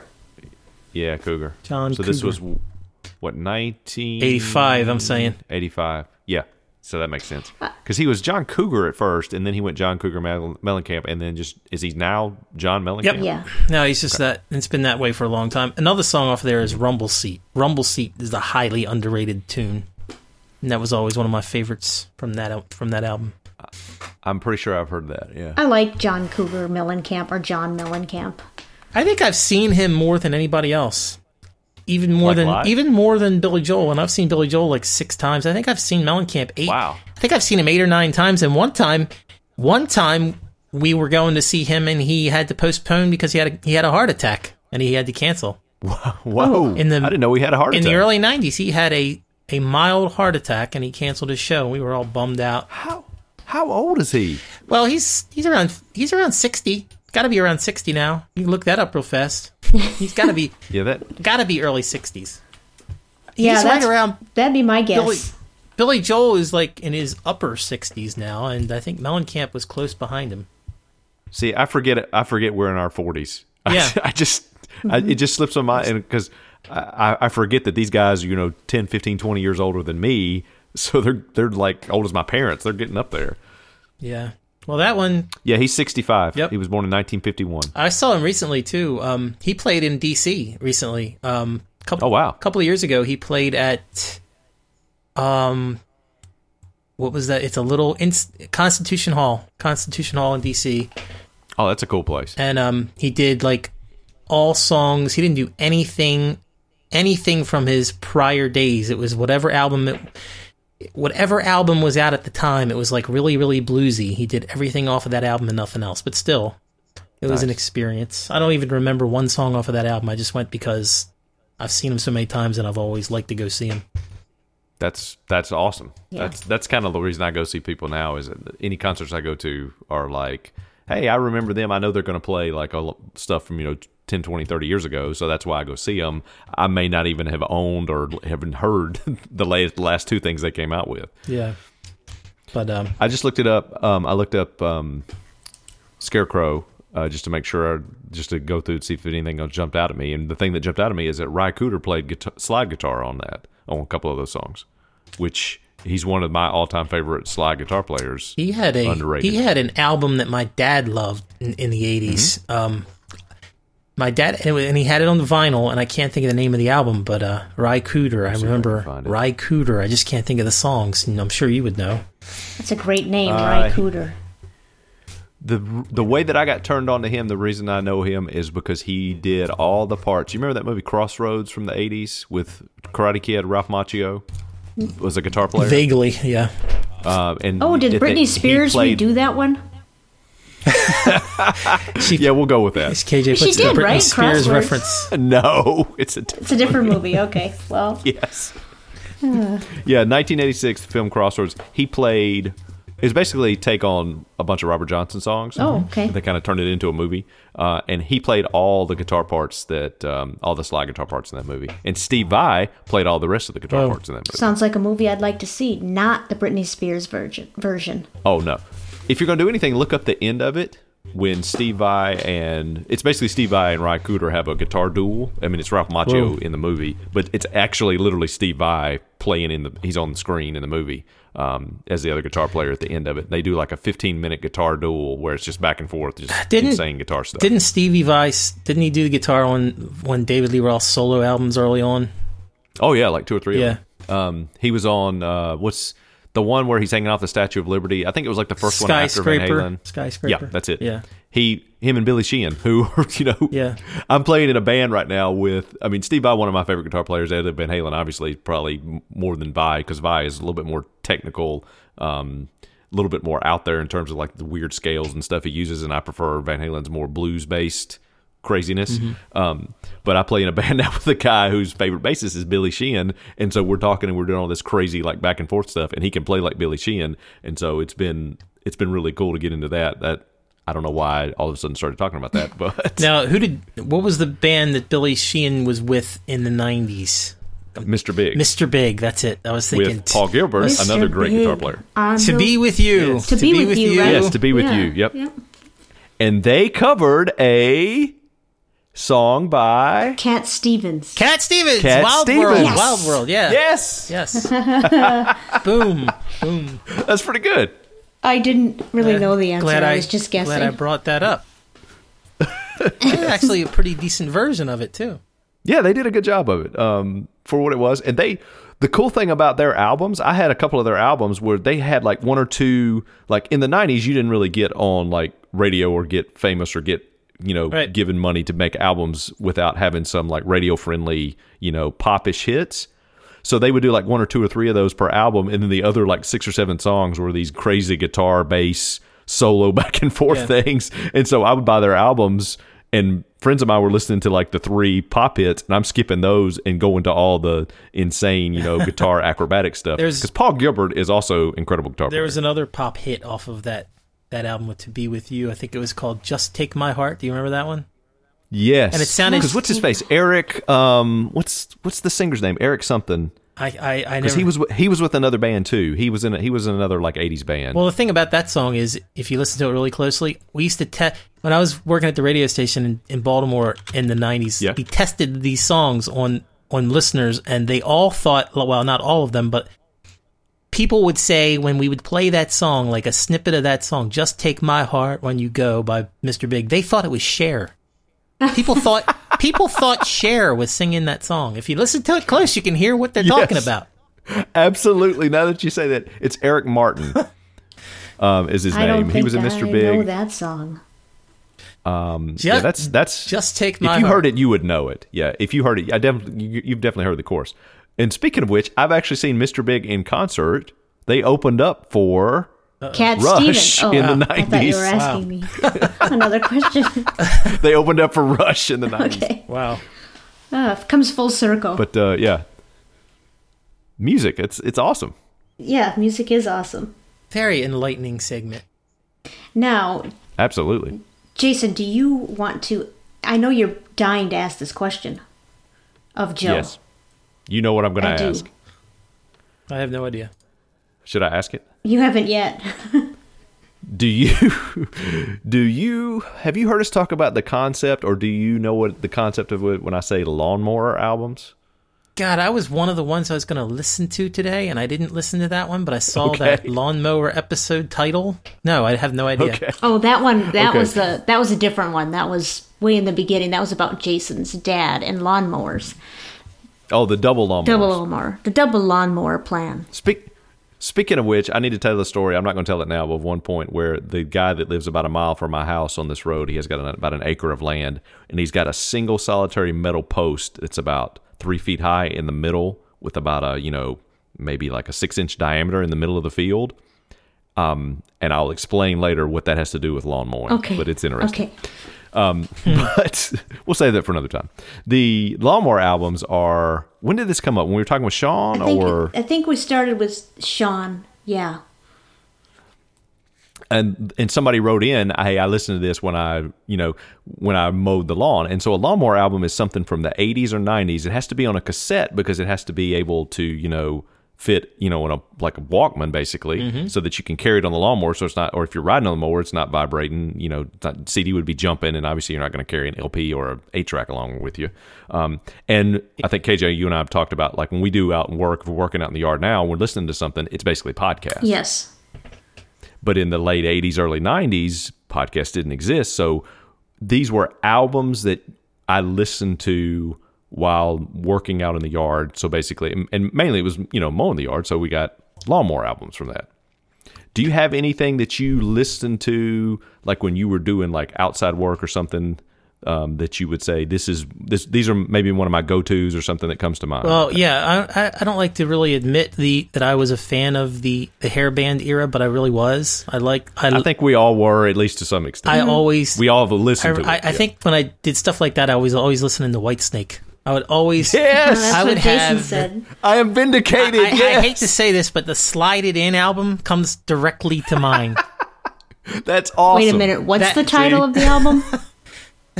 Slide it in. Okay. It's called Slide It In. Okay. And that Yep. that's the title track, and it also had Slow and Easy and Love Yep. Ain't No Stranger. Yep. Oh, that David Coverdale and the guys from Whitesnake are not very subtle. No. They tried to be like Zeppelin and Robert Plant when they were doing lyrics. They were a little more subtle and had a little deft touch to their innuendo. Whitesnake just completely abandoned all of that and just went, we're just going to basically say what we're doing. Yeah. Yep, and- Okay. that's a really raucous. It's a really raucous, and I like it better. Yes. I like it better than what was the album with Here I Go Again and Is This Love? I liked it. I think it was like self-titled Whitesnake, Whitesnake. yeah. Whitesnake. I liked it better than that. That would be the one that I would pick.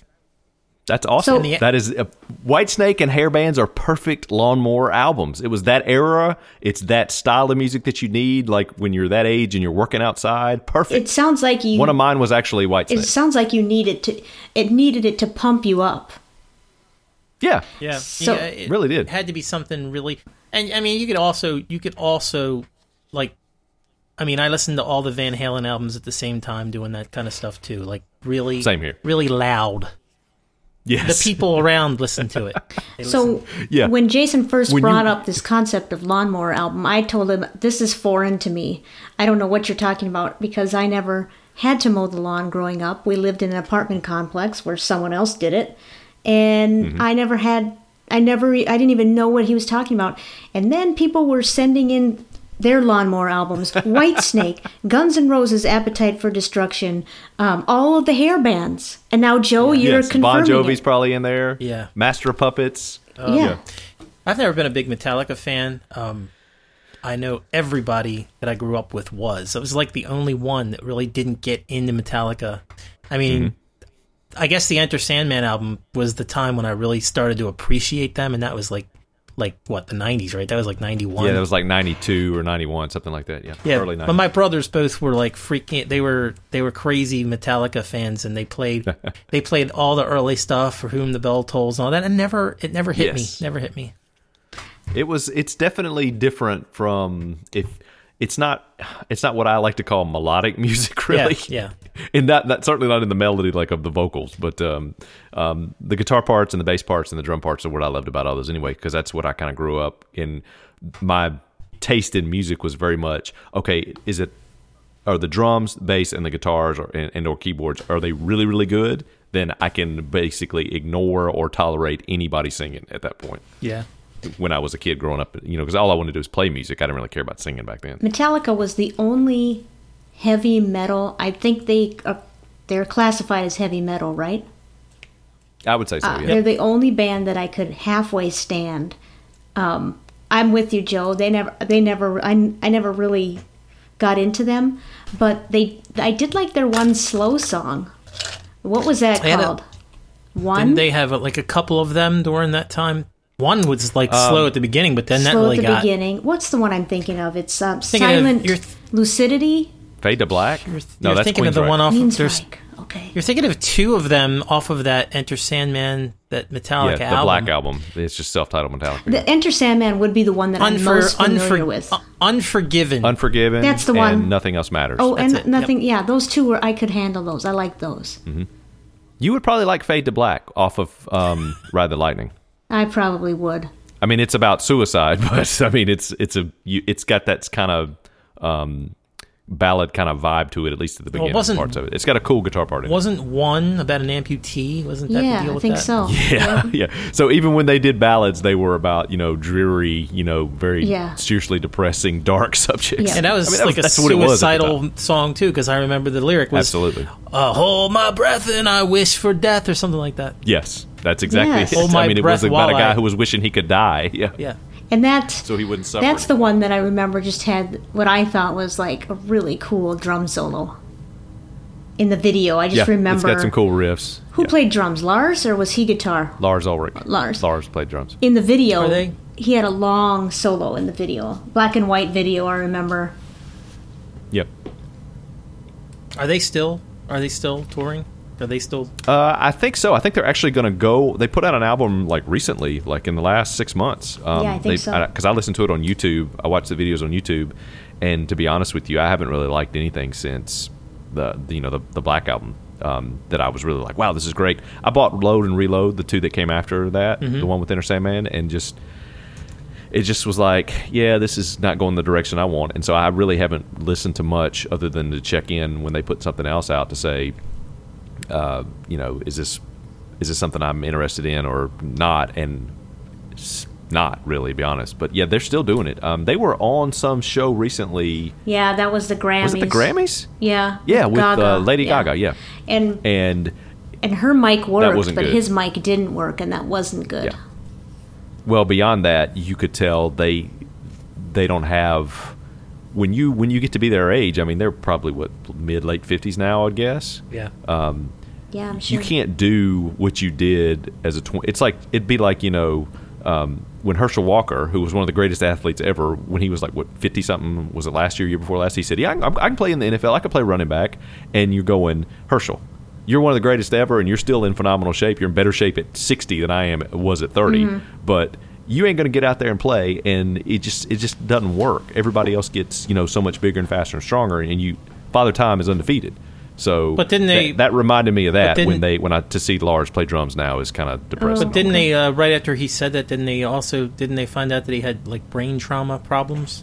Wasn't that Herschel? Yeah. The Herschel? Yeah, I think so. Oh. Yeah, I mean, I feel like everybody in the NFL is going to Yeah, be headed that probably, way, yeah. unfortunately. Joe, thank you for weighing in on that. That is tough. Very tough. The music, you mean? Yes, the music. It's Not well, the- it's not the tough. head The head trauma is tough too. Yeah, for different reasons. Yeah, yeah. Yeah, I love it. I love it when we talk music. So this has been great. Well, I love was this from the segment. city too, so I really didn't know what a lawnmower song was. I was just thinking of stuff that outside with the headphones and the Walkman. Because I mean, Dude, you nailed it. we did not have lawns either when I was growing up. Okay. We had sidewalk. Yeah, and So maybe I need to think of a different name for these albums. well, I don't know. Joe seemed to get it right away, and other people are saying, "Yes, this was mine. This was mine," and it's all in that same vein. Totally. And if you've seen the great movie "Can't Buy Me Love," I remember it. I don't. I wasn't The it what? Patrick What? Dempsey. Patrick Dempsey on the lawnmower, and he was always jamming to something in his headphones too. It's just Yeah, a he thing was. that you do, I guess. I mean, he was don't think I've jamming seen so that one. hard that he didn't see this gorgeous girl come up to him because he was jamming. Was that Jennifer Love Hewitt? I don't No, that was remember. before- I don't think so. That was before. That was before. That was before She her was time. probably in kindergarten when that movie came out. That was Wasn't like she in something? Wasn't she in some movie that was sounded similar to Can't Buy Yes, Me Love? Or Can't something Buy like Me that? Love was the original movie, taking geek to chic, the high school movie, where Oh, and so- the Ugly Duckling to the Beautiful yes, Swan. so that was the first one to do that kind of thing, and so they've had lots of copycats, and I bet you Jennifer Love Hewitt was in one of those copycats. Which I'm going to just go ahead and say it right now. You cannot ugly her up enough to fool anybody. That's true.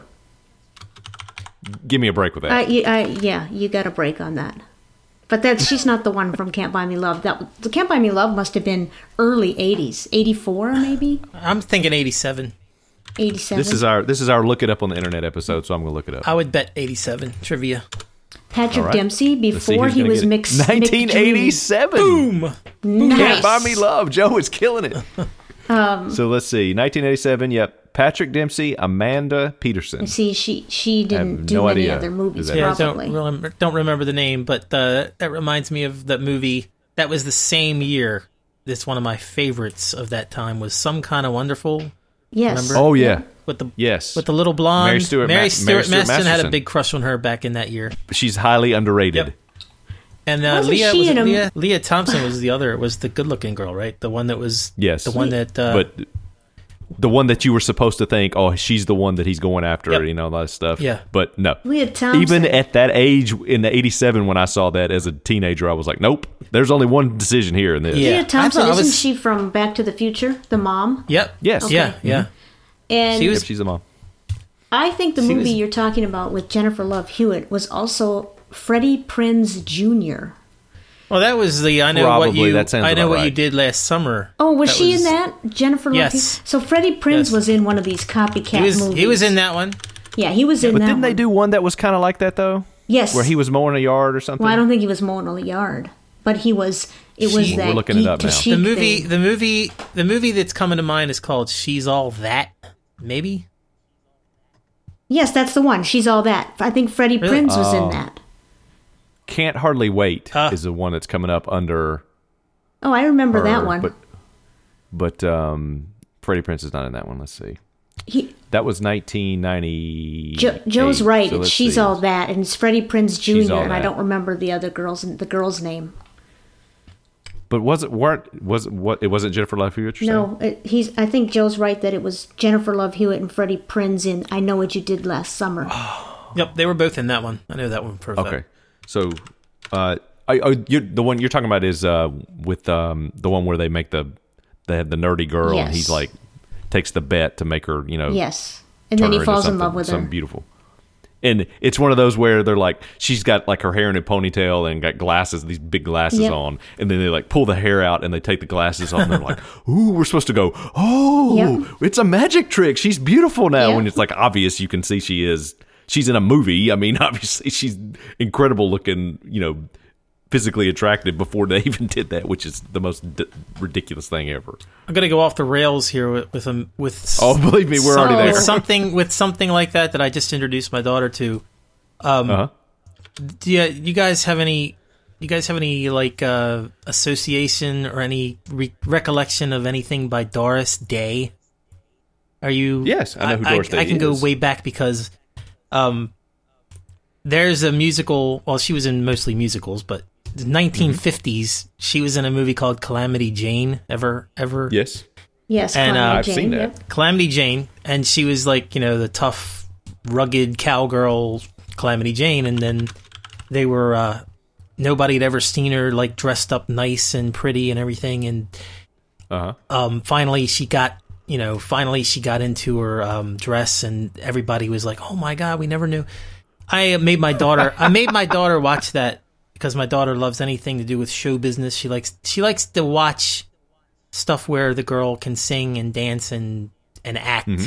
And I was totally shocked that she actually enjoyed it. And she's 11, so she watched a movie. She doesn't want to watch anything that's black and white. She'll watch it if it's in color. She feels like if it's in black and white and it's old, it's not worth her time. But if it's in color, that's a good demarcation of it's got to be at least in color. I understand that. 'Cause I got her into Gilligan's Island too, but she doesn't like the. Oh wow! She doesn't like the Gilligan's Island episodes in black and white. She won't watch them. She won't watch them. Isn't that Wait a minute! I don't remember Gilligan's Island in black and white. The first season was in black and white. Black and white is what I remember okay. most. Yeah, you're right. Yeah. But that's pretty cool, Joe, because Marianne is the winner in that one. Yep, yes, me too. Marianne's the winner. We're there with you. Yep. Okay. Just I had to point that out. Go ahead, KJ. Sorry. I just think that she's probably the only 11-year-old girl in this country that has seen that Doris Day movie. So that's pretty cool. I think that's awesome. There's some songs in that movie that are catchy. She's actually sung. She's actually got a few that she remembers, and Just Blew In from the Windy City. She's something about Doris Day. She was a cutie too. She was. Oh yeah. Very talented. Yes, we were talking before about screen presence of Elvis. She had that screen. Yeah, people. I don't think people. I often forget, so I'll include myself in people when I say people don't often realize.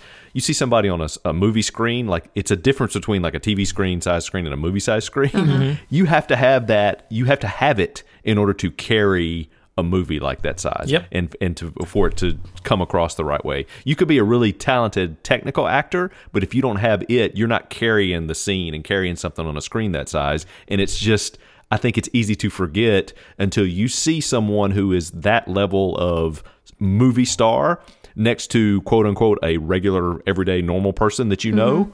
And you're like, oh, there's a difference here. Mm-hmm. That's a different level. Yeah, I think a modern day one, and Tony has mentioned this, and Ann Hornaday has mentioned this. I totally agree. Jennifer Lawrence. Oh yeah, yes. You can't take your eyes off of her, no matter who else is on the screen. Yes, I agree. Yeah, she's really, really good. I saw a picture of a friend of mine who is, an attractive girl. She met Taylor Swift, and you see Taylor Swift, and you're like, oh, she's not bad looking. She's okay. Mm-hmm. And then you see her next to a person that you know in real life that is an attractive person, and you're like, okay, this is a whole different level we're talking about here. This is a whole new world of you don't realize when people in movies, ugly people in movies are good or not ugly in real life. And I don't mean that in a bad way. I'm just saying it's different. You forget until you see these people next to people that you know, that you're like, oh, there's a reason why these people are famous in some cases. Yeah. As much as I don't really care for Taylor Swift's music, she's partially a star because of her just the star power that she has, that charisma or whatever you want to call it. And not to go feminist on you, but I think that that's true mostly for women. There are definitely male actors that are role actors that are supposed to be ugly, and that's considered fine and okay. Like maybe Paul Giamatti what comes to mind. Yeah. But I would say even if you saw him next to normal, everyday, average people, regular people, not movie star people, he's not bad. He's not like an ugly guy. The guy from Boardwalk Empire always comes to mind. Yes, His name is Steve Buscemi. Yeah, Steve Buscemi. Yeah. Yeah, And he's got those part eyes. of that must, at least for the women, like Taylor Swift, she probably wasn't like that when she first started out, but then when she got famous and got tips on style and tips on how to do makeup, that makes a difference, a huge difference. And then the people have the time to work out 8 hours a day or whatever, Yes. you know. It's a different world. Yeah. I mean, their job is to look be in good, shape yeah. and to be, presentable. Yeah. Totally. And One of my daughter's Go ahead, Joe. she's one of my daughter's favorites too. Taylor. Taylor? She sings all of her pop songs and all of her country songs. Yep. Just throwing that in there. I can totally understand that and see that. It's totally a situation where she's not for me. I'm not the target audience there, so I totally understand that. I see why she's famous. Yeah. And I'm bringing it back to She's All That. It's Okay. Freddie Prinze Jr., but it was Rachel Lee Cook. Oh yes, And she was Don't only in remember. a few movies. She's All That was one of them. I know exactly what she looks like when as you say her name. Yep. Wow. Pulled that one out of the air. Well, I pulled it off of Wikipedia. I think she pulled it out of Google. Yeah. IDMB is what I pulled it off of. No, I mean, There you I go. just by knowing that, I pulled it out of the air because I remember it was on. I've never really watched the whole movie, but I remember him being in it. Yes. Just amazing cool. that it came to mind. 1999 that was. Wow. Well, Joe, thank you so much for joining us. Absolutely. Wow, I had It a was a blast, lot of fun. guys. I had a wonderful time. Thank you for asking me.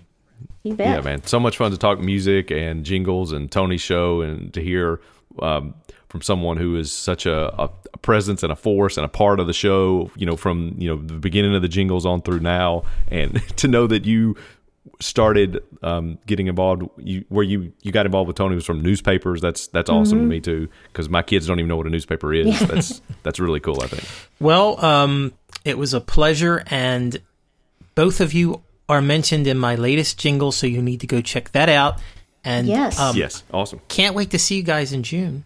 Yeah, But that'll you'll be both be there. You'll both be there, right? Yeah, absolutely, yes. that'll be a lot of fun. Well, We'll be on. last we'll year, be part of- you'll have to Go be. ahead. Well, we'll all be, I guess, in a hotel setting this year. So last year, I remember the four of us went to a bar like a couple blocks away. It was Sean, myself, Claire, and Steve, Steve. Steve, And Steve, yeah. yeah. Yeah. And we had a blast for like 3 hours just sitting there talking about this stuff. So hopefully Yes. we can do That something was- like that. Yeah, I definitely That was want to when do. we were standing out on the street on the corner, and I was considered, because I was staying at the hotel right next to the venue, and my wife was like, "I'm going back to the hotel," and I was like, you guys were like, you and Sean were like, "You want to go?" And I'm like, "Yeah," and I was like, "I'm going to go. I'm thinking about going," and that's when Rob and Luke called me and went, "We got locked out of the garage. We need you to give us a ride back to our hotel." I remember that. Like Yeah, I remember 10 that. miles away. Yeah, I was out there So, too. yeah, I missed out on that. We were waiting for my Yes. very first Uber, and Oh, I had fancy. my friend Rachel with me, and she Mm-hmm. is a non-little, and she sat through that Jingle Fest, and I was pushing my luck, I think, to ask if she wanted to go anymore. Yeah. Well, I You was sh- in that situation the first year. Yeah. You should have seen her Yeah. face during the Schwitz break. That was classic. I'll you never should have forget seen it. my face, and I was on the stage. I'll never forget it. That whole thing was That's kind ridiculous. of hard to yeah. explain to someone who It doesn't. absolutely is. Yeah. I think we can almost explain TK jingles now, but Schwitzsongs.club is Yeah. a whole other level Yeah. of. It's best just like it's just a thing. It's the thing. Yeah, It's fun. definitely. But thank you very much, Joe. It was awesome. Yep. Thank you. Guys, thank you. Thank you again. All right. Have a good night, everybody. You too. All right. See you next too, time. man. All right. All right. Speaking of Tangents is brought to you by KJ Onstead and Jason Fuse. Hosted by Jason Fuse and KJ Onstead. Created by KJ Onstead and Jason Fuse. Edited by Jason Fuse. Music written and performed by Jason Fuse. Lyrics and vocals by KJ Onstead and Jason Fuse. Special consultant for guest acquisitions is KJ Onstead. And speaking of guests, one more time, we want to thank our guest today, Joe Arrow, for coming on with us. You can find Joe on Twitter at Joey the Jammer. And you can find us on Twitter or Facebook at Speak Tangents. You can email us at speakingoftangentspodcast@gmail.com. If you listen to us through iTunes or Stitcher, please do leave us a review. It does help. At least that's what they tell us. And by they, I mean, well, they, you know. Lastly, you can find all of these links on our website at speakingoftangents.com. And speaking of links, ooh-wee, all of our snow is melted, and at this rate, I should be golfing by April 1st. And that ain't no April Fools. And speaking of April Fools, does anybody even do that anymore? I remember the best April Fool's joke that I've ever done. It was actually my brother and I played a joke on my mom. Growing up, we lived in an apartment complex, and we had one of those individual garages. And we always parked in the garage. Well, not always. Sometimes we parked out in the regular parking lot if the weather was going to be nice. But anyway, we usually parked in the garage.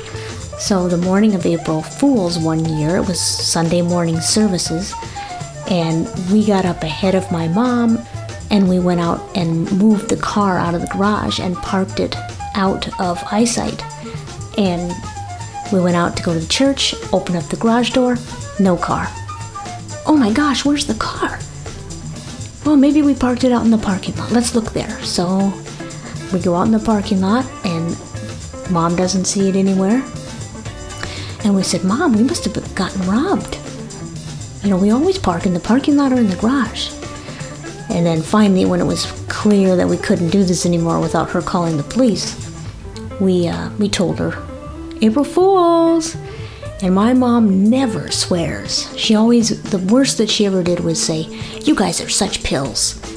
This time, she said, you guys are such Now, you might not think that that sounds like a great joke, but one, it would if you only knew my mom. And two, we missed church that day. And oh, if you only knew what we did instead.